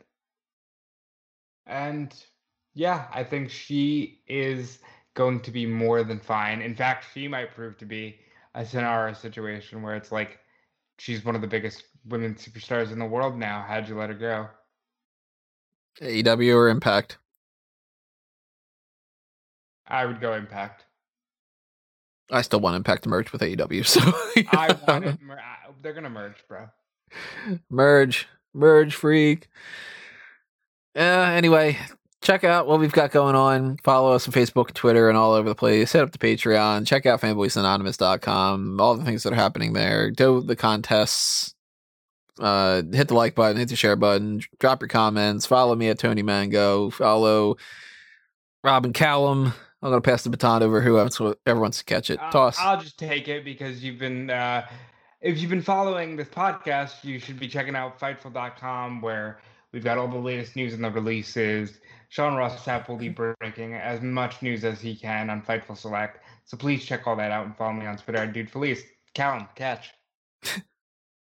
Okay, I know I joined this slightly later than the other guys, but I would encourage you to check out smartcatmoment.com for all the great articles, power rankings. The new season will be starting on Saturday when I put that article live, and then you can check out if you're interested on just listening to some retro wrestling content. There's 2001 Wrestling Odyssey and the Paul Heyman SmackDown podcast in the Smart Cat Moment archives, whether it's on YouTube or the podcast feeds. Follow me on Twitter at Weekmeister14. All right, everybody. We will see you when we see you. Stay safe. Have fun. Smile a little bit. Smile, you're on candid camera. Tucker just tweeted he's making lemonade. You know a thing or two about that, Tony. Life gives you lemons. Then, I don't know. You're going to have a sour face. So we'll see you hopefully very, very soon, everybody. And continue checking out everything that's happening. And adios for now. But this has been another Smart Out moment. And we're being counted out.